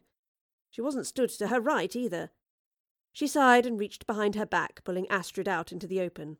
This is my good friend Astrid, hostess, handywoman and discoverer of treasures and trinkets. Morning, gents. Identification? The first guard demanded. Documentation? The second barked.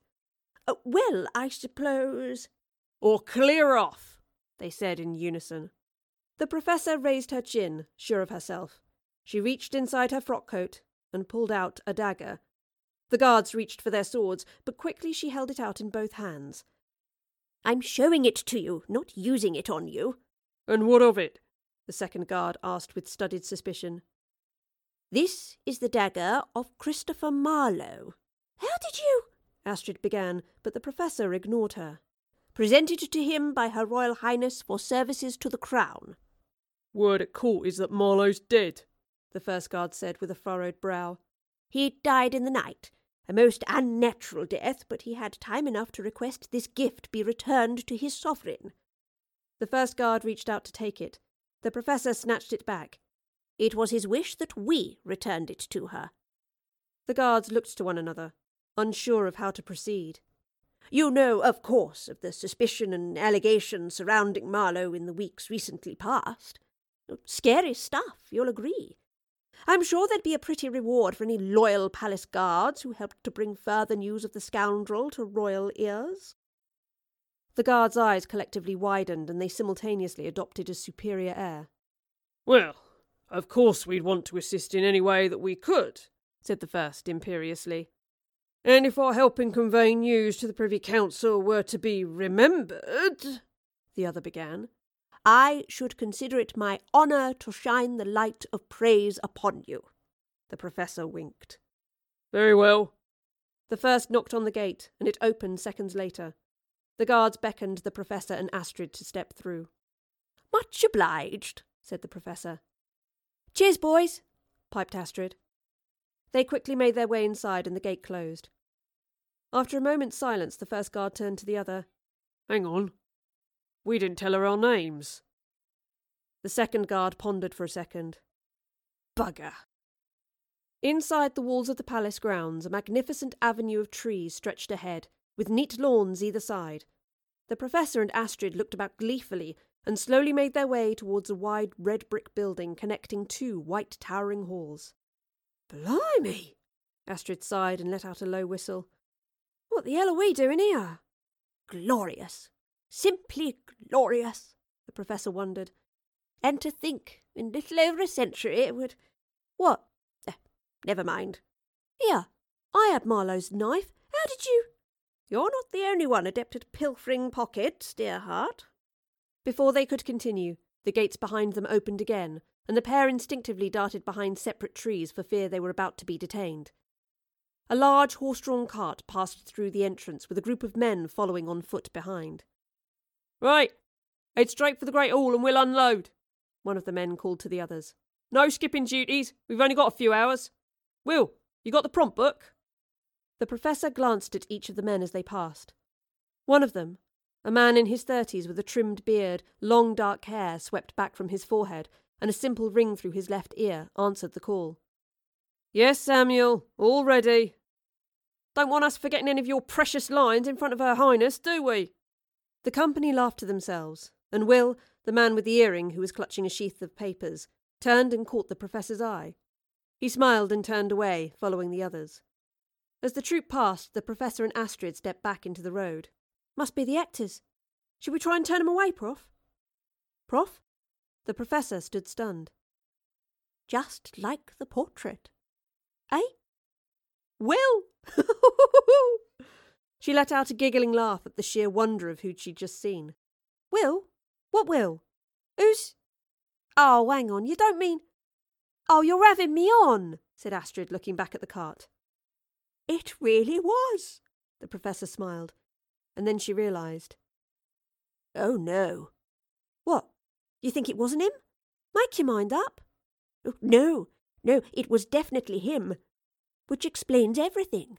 Does it? How? Would it kill you to explain yourself the first time around? We wondered why the Wraith didn't go straight for Queen Elizabeth, why it was waiting for the performance. And it knew it was worth the wait. It's not just looking for the Queen of England. It's going to try and kill William Shakespeare as well. Chapter 13. The Intruder. The Great Hall was being readied for the performance. A raised stage had been assembled at one end, with long banqueting tables lined up perpendicular to the platform.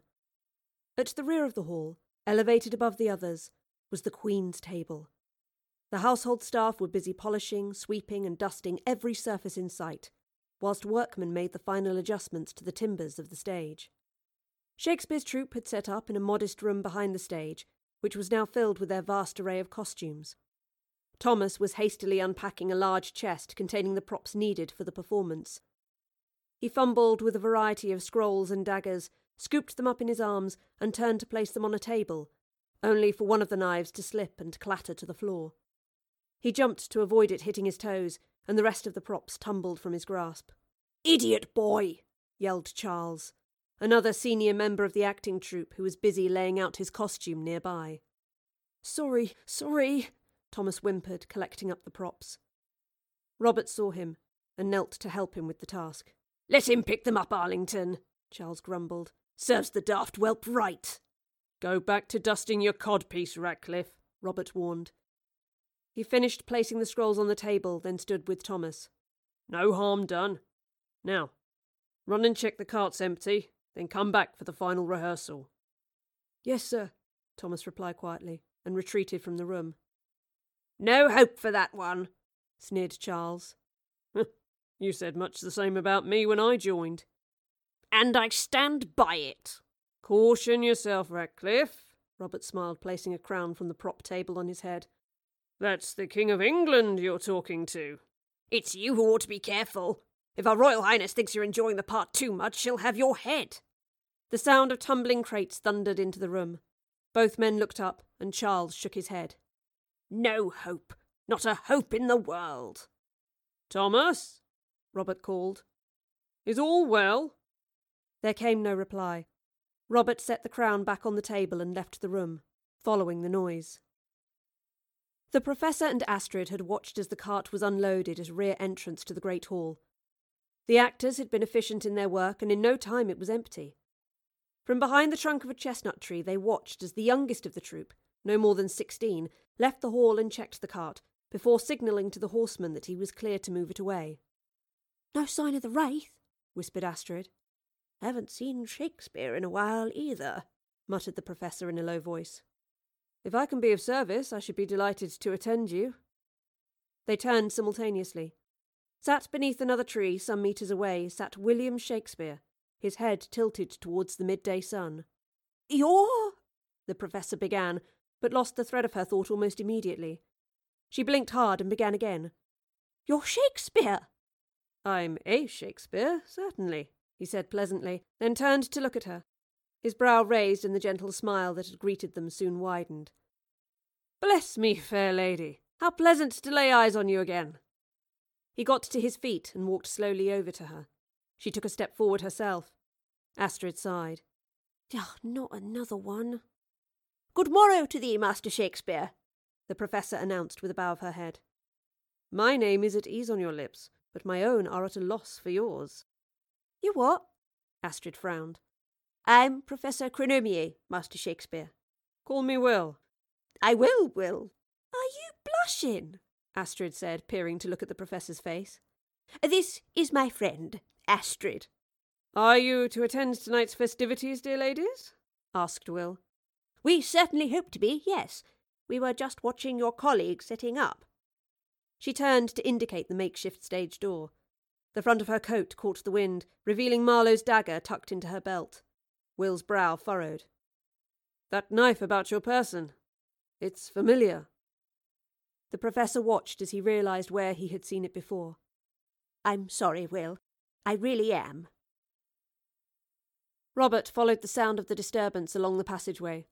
He peered into the various rooms off to each side, but there was no sign of Thomas nor the upturned crates. He soon found himself at the exterior door. Looking out onto the spacious lawns lined with trees, he saw Will conversing with a woman of the court and her maid. The company's cart had gone, with no luggage left behind. Turning back inside, he called up the passageway. Thomas? Have you lost your way? A low, heavy scraping sounded from behind a nearby door. Opening it, he found a narrow staircase leading down to the cellar.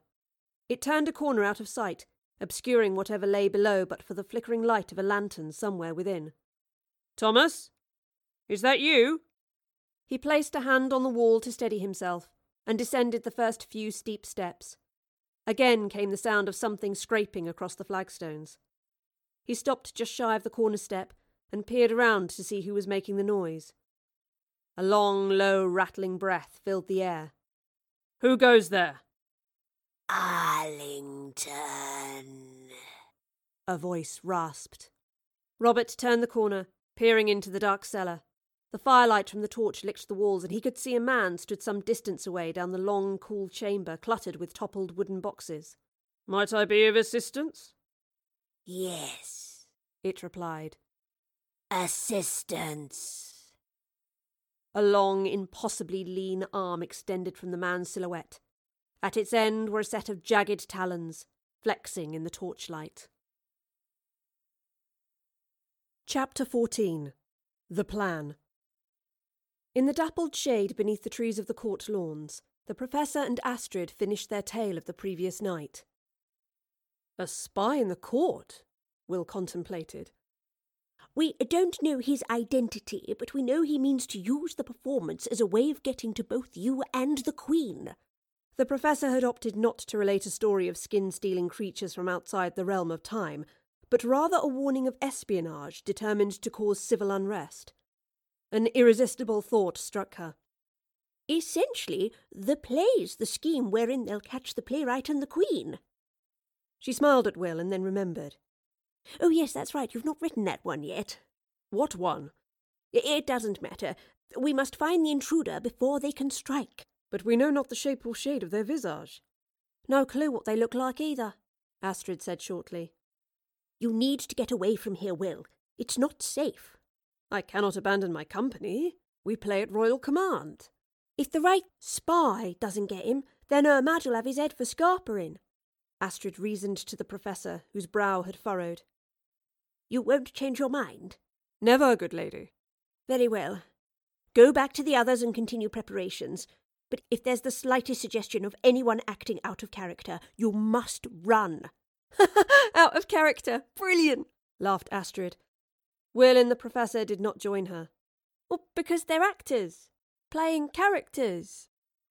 Suit yourselves. Surely we must capture the villain and deliver him to the justice. No, the Professor said firmly. Leave that to us.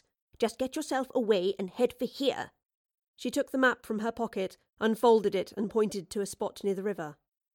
Why there? That's where I shall be headed this afternoon. What? Astrid exclaimed. I need to fetch something which I very much hope will help us deal with the spy. Either you'll find me there or I'll catch you on the way back. And what do I do? Asked Astrid. I'll explain in a moment. Will, the best of luck to you. Remember, don't draw attention to yourself, and if anything untoward should occur... Run for the hills. I will, good lady. Here, said the Professor, taking Marlowe's dagger from her belt and handing it to him.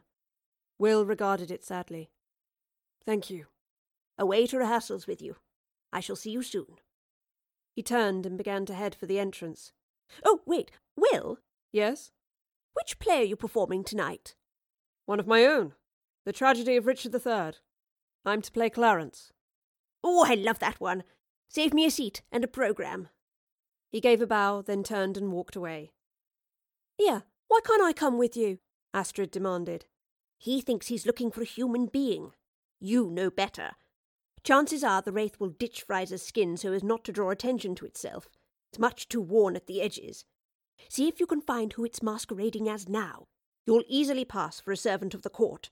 See if you can get to the Wraith before it can get to Will and Queen Elizabeth. And what do I do if I find it? Just keep an eye on it, and if it looks to strike, give it a piece of your mind. I aim to return before that becomes necessary. And where are you going, anyhow? If we get out of this alive, I promise I'll show you. Will had made his way to the room behind the stage, where his fellow actors were busying themselves. Cutting it fine, Will, mocked Charles. You may be the scribbler, but that doesn't excuse your rehearsals. My dear Buckingham, forgive my tardiness. Thomas ran in, looking anxiously around the room. What is it, Thomas? Asked Will as he checked through his costume. It's Robert. I can't find him anywhere. I thought he came looking for you, Charles grunted. Thomas ignored him and looked back at Will. He's not anywhere. I've looked all over.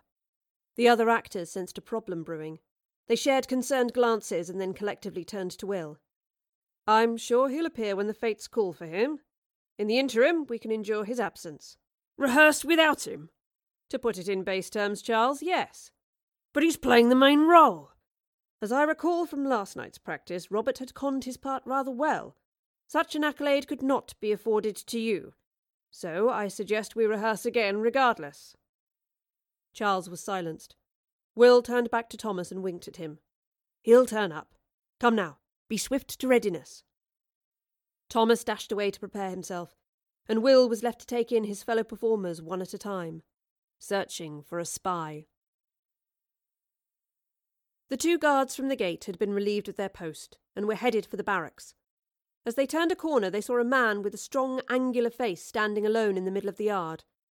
He was stock still, looking at the sky. "Who's that fella?" asked the first guard. "Yeah, it's one of them thesps," the second replied. "He was behind the cart." "You all right there?" the first guard called to the actor. There was no response. He nudged his colleague to try. "Sirrah?" Slowly the man turned. "You're with the actors, aren't you?" Yes, he replied slowly. "Which one are you, then?" Arlington, the man replied, almost unsure of his response. Robert Arlington. "No, I mean, which one are you in the play?" I am the king. "Oh, the villain himself." Yes, I am a villain. The 2 guards chuckled, but something in the man's tone unnerved them both. He took a step towards them and smiled. The Professor had left the Palace of Whitehall and was once again heading east. It was little over a day since she'd arrived in Tudor London and begun the most extraordinary expedition of her career. Little over a day since she'd realised the Wraith had followed her here. Little over a day since she'd realised she had no idea how to stop it. But a lot had happened in a day. A lot had changed. And now she had a plan. Astrid stomped around the ornately tended yards of the court, huffing at the menial task of searching for the Wraith. The frustration and boredom pulsed through her, propelling her from window to window and peering inside for clues. There had been none. She looked around at the magisterial buildings that made up the court, a long way from Bedlam, the cart-horse, and the cold, wet passages and alleyways of London. Long though the night of Marlowe's death had been, it held no comparison to the winter evenings she'd spent out in the cold. She had lived a solitary life, the years of it she could remember, that is. But now, in the Professor, she'd found a friend. The Professor stood at the bank of the river. Across the water was the horizon that had greeted her the previous afternoon. She cast her eye over each building lining the river and then turned her back on them. She grabbed the heavy cloth covering her time machine and pulled it to the ground. The familiar frame of brass, copper, marble and glass gleamed in the afternoon sun. Casting the cloth aside, she took a breath and stepped onto the marble podium. She slowly raised a hand and grasped a lever on one of the control panels. She pulled it slowly back, and the serum in the glass bottles and flasks began to bubble. The familiar hum of the time engine rose to her ears, and steam seeped from beneath the marble platform. As the copper blades gathered speed, she reached up and grabbed the hourglass in its metal frame. Her eyes misted over. I'm sorry. I really am. With a reluctant push, she set the hourglass in motion. Chapter 15. The Play. The banquet in the great hall was nearing its end. Astrid trudged through the raucous mass of nobility, guffawing and quaffing at each of the long tables, and refilled their glasses from a silver decanter. Occasionally the more red-faced lords would bark some lewd comment at her, but she didn't hear them. She scanned the room continually for any sign of the Wraith. There were all manner of misshapen and undesirable men in the room, but none she would assume masked a demon from another world.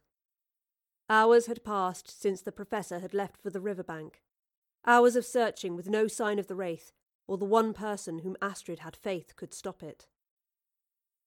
Behind the stage, the actors were beginning to panic. There was still no sign of Robert. Under Will's instruction, they had readied themselves for the performance, dressing themselves in a splendid array of costumes. In one corner of the room, Thomas was seated before Mary, the wardrobe mistress, who was applying a heavy layer of makeup to the boy's face, finishing with a set of red lips. "What can we do, Will?" he called across the room. "Stop shifting about or I'll have to start again," Mary chided. "Will, he's still missing." "He will come back. Have faith, young Thomas," Will calmly replied, dabbing a wisp of red powder to his cheeks. "She'll hang us," Hang the lot of us, Charles murmured from his corner of the room. She'll need a bloody big scaffold for you, Mary smirked. The door of the room burst open, and Robert stepped across the threshold. "Robert!" Thomas beamed and made to stand, only for Mary to swat him across the back of the head. "I warned you." She dabbed the last of the powder on him. "Now, get your frock on." "Where were you?" the boy asked as Mary began helping him into a huge ornate dress. "I went for a walk," Robert grunted, still in the doorway. "All through the rehearsal? Where did you walk to? Portsmouth?" barked Charles. Robert advanced on him with a dark determination that made him shrink back. Will intervened. "We're glad to have your company, Robert. Now quickly, into costume. Have you got the hump, Mary?" "Hump?" Robert frowned. "For your back," offered Thomas. Robert looked from him to Will, then flexed his shoulders. His back arched, and a hump swelled behind his shoulder, forcing him to stoop. The other actors backed away in horror, save Will, who looked on astonished. The curtain leading to the stage was pulled back, and one of the stewards of the house leaned in. "She's on her way! To the stage!" The troupe quickly followed orders to get away from their colleague, Charles leading the way and Thomas hesitantly following on behind. Will remained with Robert, perturbed but not wanting to betray his suspicions. "Will," Robert said in a low voice. "Is all well with you, Robert? You appear changed." Before Robert could answer, Thomas dashed back in. "I forgot me wig!" He grabbed an elaborate hairpiece from one of the tables and dashed back for the stage. "Come on, Will!" Will turned to Robert. "Put on your costume. I'll see to matters out there."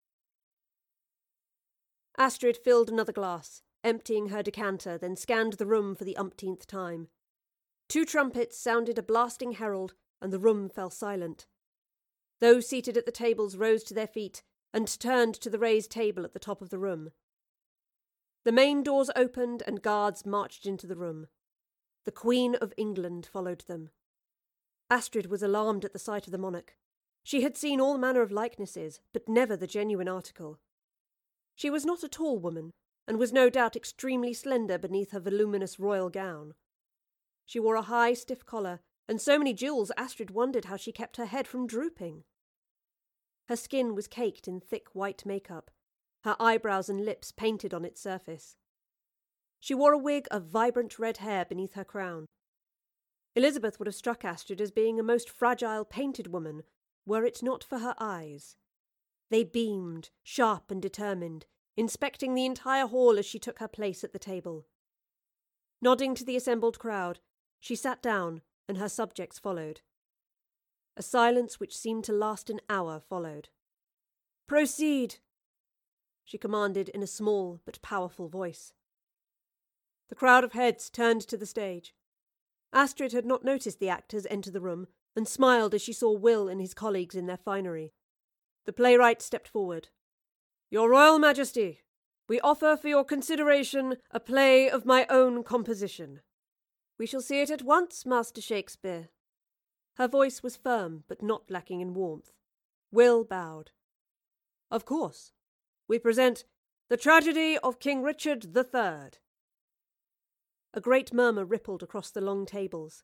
Richard's downfall had paved the way for Elizabeth's family to reign. His inevitable demise at the end of the play was not likely to be mourned.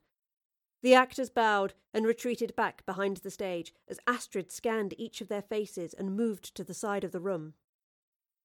A small collection of musicians played a fanfare to begin the story, and then Robert, in a long black wig and clasping onto a crutch, shuffled onto the stage to boos and hisses from the audience. Astrid could not contain her gasp as she recognised the stretched skin and misshapen form of the Wraith's new host. She wanted to turn and scream at the crowd to run, to warn the Queen that her life was in danger. But what would follow? The creature was about to attack, and the one person Astrid trusted to stop it had gone. She had promised to return, and she had lied. Tears rose in Astrid's eyes as the Wraith began to speak. "Now is the winter of our discontent made glorious summer by this son of York." Astrid listened, frozen to the spot, as the wraith recited Will's lines in a rasping staccato. The words were enough to seize her bones in an icy grasp, but as the speech continued, the wraith looked about the room and fixed her with a stare. Still, it spoke. I, that am curtailed of this fair proportion, cheated of feature by dissembling nature, deformed, unfinished, sent before my time into this breathing world. Astrid held the creature's gaze until it finally moved away and addressed another group of spectators. As soon as it did, she reached forward and grabbed a knife from the table beside her. She held it away from view, but gripped it tightly in fear. She closed her eyes and tried to steady her breathing. I am determined to prove a villain, and hate the idle pleasure of these days. Plots I have laid, inductions dangerous. In and out, in and out, in and out. She was ready. Dive thoughts down to my soul. Here Clarence comes. Astrid opened her eyes in time to see Will walk out onto the stage, flanked by two other actors dressed as guards. The wraith smiled. Brother, good day. Dropping the crutch, the wraith straightened up and grabbed Will by the throat. The actors looked around in alarm, but the audience simply continued watching, absent-mindedly eating scraps from the feast. Robert, Will gasped. what mean you by this? The wraith merely snarled and threw him down from the stage, crashing to the floor between the tables. Were it not for Will's next cry, the crowd might have assumed the stunt to be part of the action. Your Majesty, flee! This man's a spy! Elizabeth rose immediately, but the guards either side of her drew their swords and pointed them at her throat. Astrid recognised them now, the guards who had let her and the Professor through the gates. Their eyes had the same misty stare that the thugs who'd accompanied Fraser had been afflicted with. They were the wraith's servants. Astrid leapt onto a table. "Run, you fools! Get out of here!" The crowd hesitated, some slowly rising from their seats. The rest of the actors had appeared at the back of the stage, having heard the commotion. "Run!" she screamed. A stampede flowed out of the hall, echoing frantic yells and cries for help. The actors fled back behind the stage, and soon only the wraith, Will, Astrid, the Queen and the guards remained. Will made to crawl away from the stage, but the wraith leapt down like a wild animal and pulled him to his feet. Elizabeth looked on defiantly. "I have outlasted many threats to my life, sirrah. By whose orders do you act?" No orders. "A lone agent? Foolish."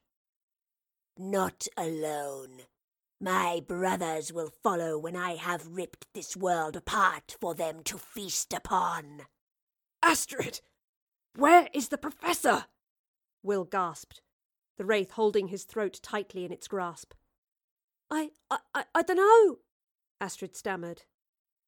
"Oh, that one's easy," a familiar voice rang from the stage.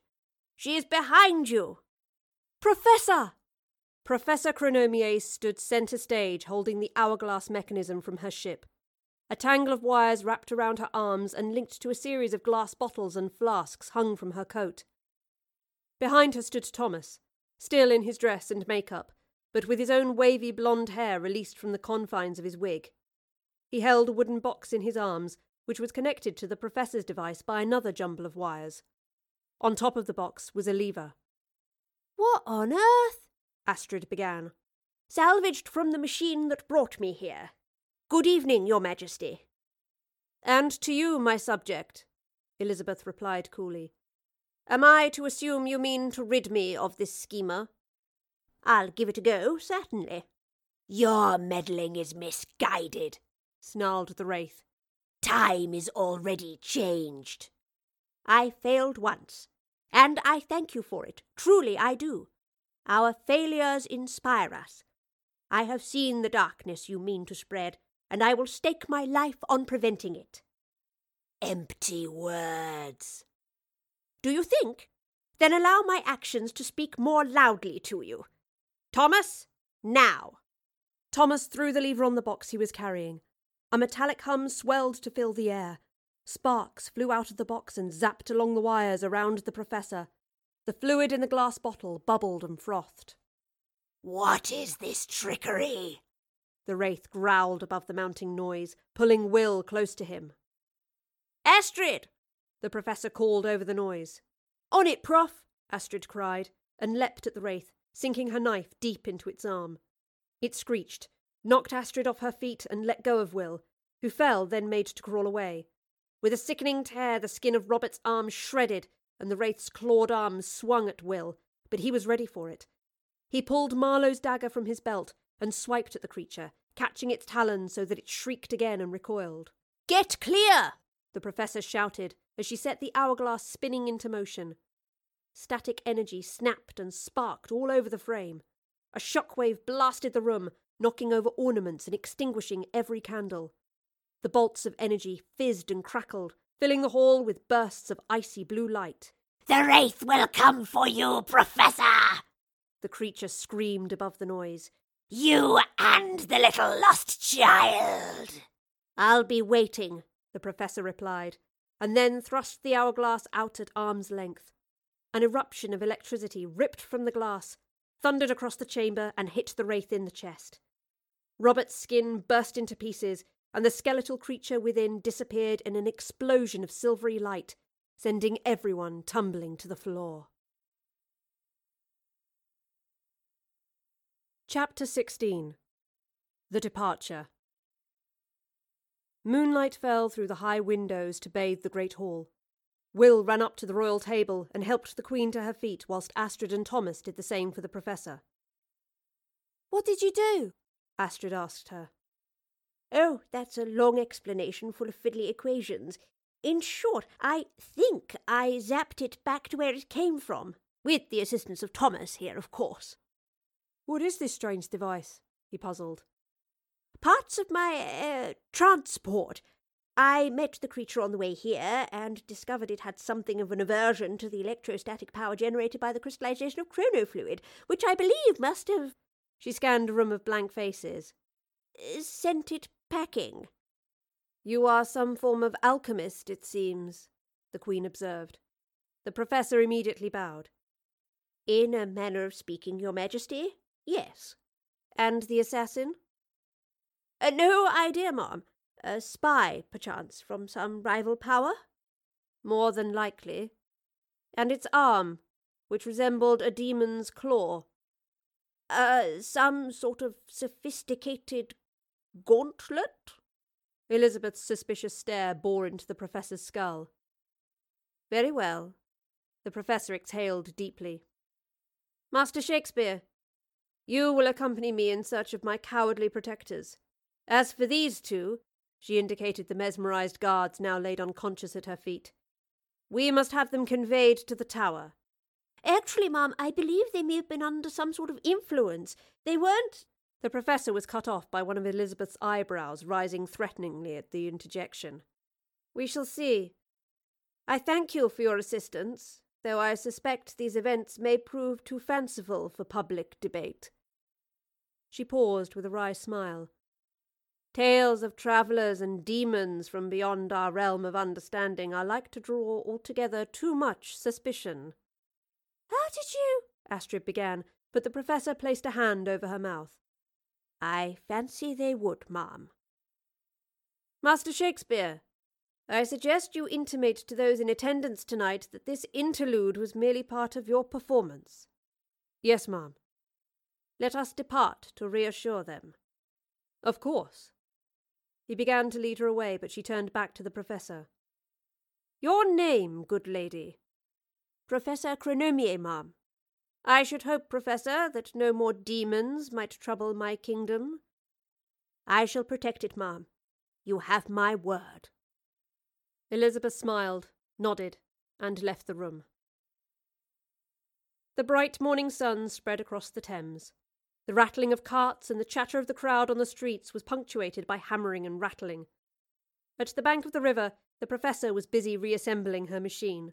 "I really am sorry, my dear thing," she soothed, tightening various fastenings holding the hourglass in place. "I know it must have hurt, but it was the only way to stop it." I just hope I've not done you any permanent damage." "What the hell?" came a disbelieving voice behind her.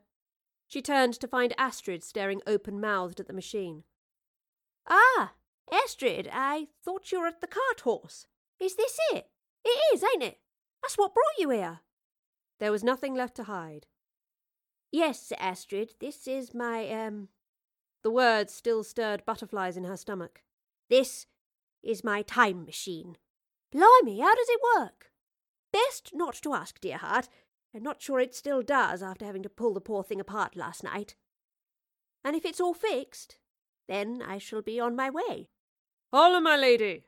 called Will as he and Thomas emerged from the passageway leading from the busy street. "What is that?" Thomas gasped in wonder at the sight of the machine. "Oh, just a prop of mine. I dabble in theatrics myself." "You don't look half bad without all that paint on your face," Astrid chirped, nudging Thomas in the ribs. He laughed and looked at the floor. "How are things at court?"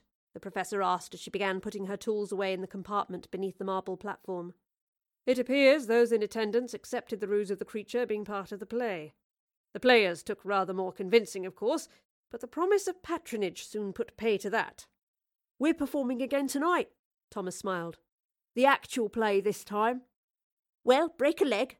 The professor grinned, closing the compartment and getting to her feet. "I should hope not," frowned Thomas. "Indeed," Will concurred. "Once tonight is through, we've all manner of new parts for young Thomas here to con." "More women and spear-bearers," the young actor said glumly. "I think you've earned better than that," the professor grinned. "I quite agree," Will replied, and Thomas's eyes widened. "Really? Well done, Tom. Out of a dress and into tights." Astrid laughed and hugged him. "You must join us for the performance tonight," said Will. "I'm certain it will prove rather less eventful, though hopefully just as dramatic." "I would love to, Will, truly," the professor replied. "But I really must check my, prop is still fully functional, and that task requires me to return home." "Need a hand?" asked Astrid, moving to her side. I don't think that would be wise." "Ah, come off it. I can keep you company." "Journeys should be undertaken in company, good lady," said Will. "Astrid, you'll recall what I told you about changing things." "Nobody's going to miss me, are they? I ain't in any history book." "What do you mean?" Thomas puzzled. The professor looked into Astrid's dark eyes and recalled what the wraith had said before being sent back to the vortex. The little lost child. Something swirled in her stomach. An instinct. "Very well." "Yes! See you, chaps!" Astrid cried, skipping up to stand on the marble platform. "Goodbye, Thomas," said the professor, shaking his hand. "Thank you with all of my heart for your help. And Will." She paused, uncertain of what to say. He preempted her. "A gift for your departure, my lady," he said, presenting Marlowe's dagger to her, just as she had to him the day before. She took the present and smiled sadly. "Thank you." "I hope we shall have cause to meet again." The professor nodded, and then dashed to the machine. "A gift of my own." She handed the knife to Astrid and picked up the vibrant orange flower she had revived in the vortex. She handed the plant to Will. "To remember me by." "Quite beautiful." "Her or the daisy?" Astrid smirked. Will chuckled. "You said that you must be on your way, but I see no horse," he observed, looking around the riverbank. "Let me show you," the professor grinned, a sense of mischief overcoming her. The chance to stun one of the greatest minds in history was too enticing. She ascended the marble platform beside Astrid and began pulling levers. The colour serum in the glass bottles started to bubble. Steam hissed from the depths of the machine. The ethereal hum rose to fill the air, and the copper blades began to turn. The professor looked up at Thomas and Will. "There are more things in heaven and earth, Will. Live well." She reached up, pushed the hourglass into motion, turned all manner of dials and threw one final lever. In a flash of silvery light, the professor and Astrid were gone. "What in the world?" Thomas laughed in wonder. He ran up to the space where the machine had been standing and spun around in the dying whirlpool of air it had left behind. "Such magic!" Will looked up to the clear blue sky. More things indeed. Fare thee well, sweet lady. Epilogue. The machine hurtled through the vortex, a cool wind swirling about the brass frame and carrying Astrid's excited whoops and screams along the shimmering silver tunnel. "This is incredible!" she yelled, spinning on the spot to take in the magnificent cascade of light. The Professor tended to the controls, a warm smile on her face at the giddy excitement of her fellow traveller. Now and then she would cast a cautious glance into the vortex, looking for the shadows that had menaced her on her maiden voyage. "Oh, imagine if we could have shown Marlowe this," Astrid sighed. "Imagine," the Professor replied quietly, looking out into the vortex walls. Perhaps he was out there, she thought, lost in time with the precious hours the Wraith had stolen from him. When she returned home, the sorrowful task of seeing how history had recorded his usurped demise awaited her. "What's this place made of?" Astrid asked, reaching her hand out to the vortex walls. No touching." "Why not?" The Professor's eyes sparkled with an idea. "I'll show you." She picked up the small log resting on the instrument panel and slowly held it out into the void. Astrid watched, open-mouthed, as the bark stripped away and shavings of wood flaked off and drifted into nothing. The log grew thinner and thinner until it had returned to the form of a pencil. The Professor pulled it away from the void and looked at it contentedly. Ta-da! Astrid looked at her blankly. "What is it?" "Oh, yes, that's right," said the Professor. "Hasn't been invented yet. Not for another 2 centuries. Never mind." "So where are we going? Back to where you're from?" "That's the plan." A high-pitched whistle caused them both to turn. One of the flasks of bubbling liquid had reached a feverish boil, and steam shot from the top of it. "Ah, right. That's not supposed to happen." "What is it?" "Trouble, Astrid. Quite a lot of trouble." Cracks appeared in the glass, and the Professor leapt to the controls, pulling levers and turning dials frantically to counteract the malfunction. Despite her efforts, the flask shattered and the machine swayed. The copper blades sped up and the other flasks bubbled more excitedly. The Professor continued to struggle with the controls. "What are you doing?" "Emergency landing." "Where?" "Not a clue. Nor when, come to think of it. Hold on tight, dear heart. We're on our way." Eyes dancing with excitement, the Professor threw a lever and the static electricity surrounding the spinning hourglass erupted once again. With a rush of light, the machine was gone.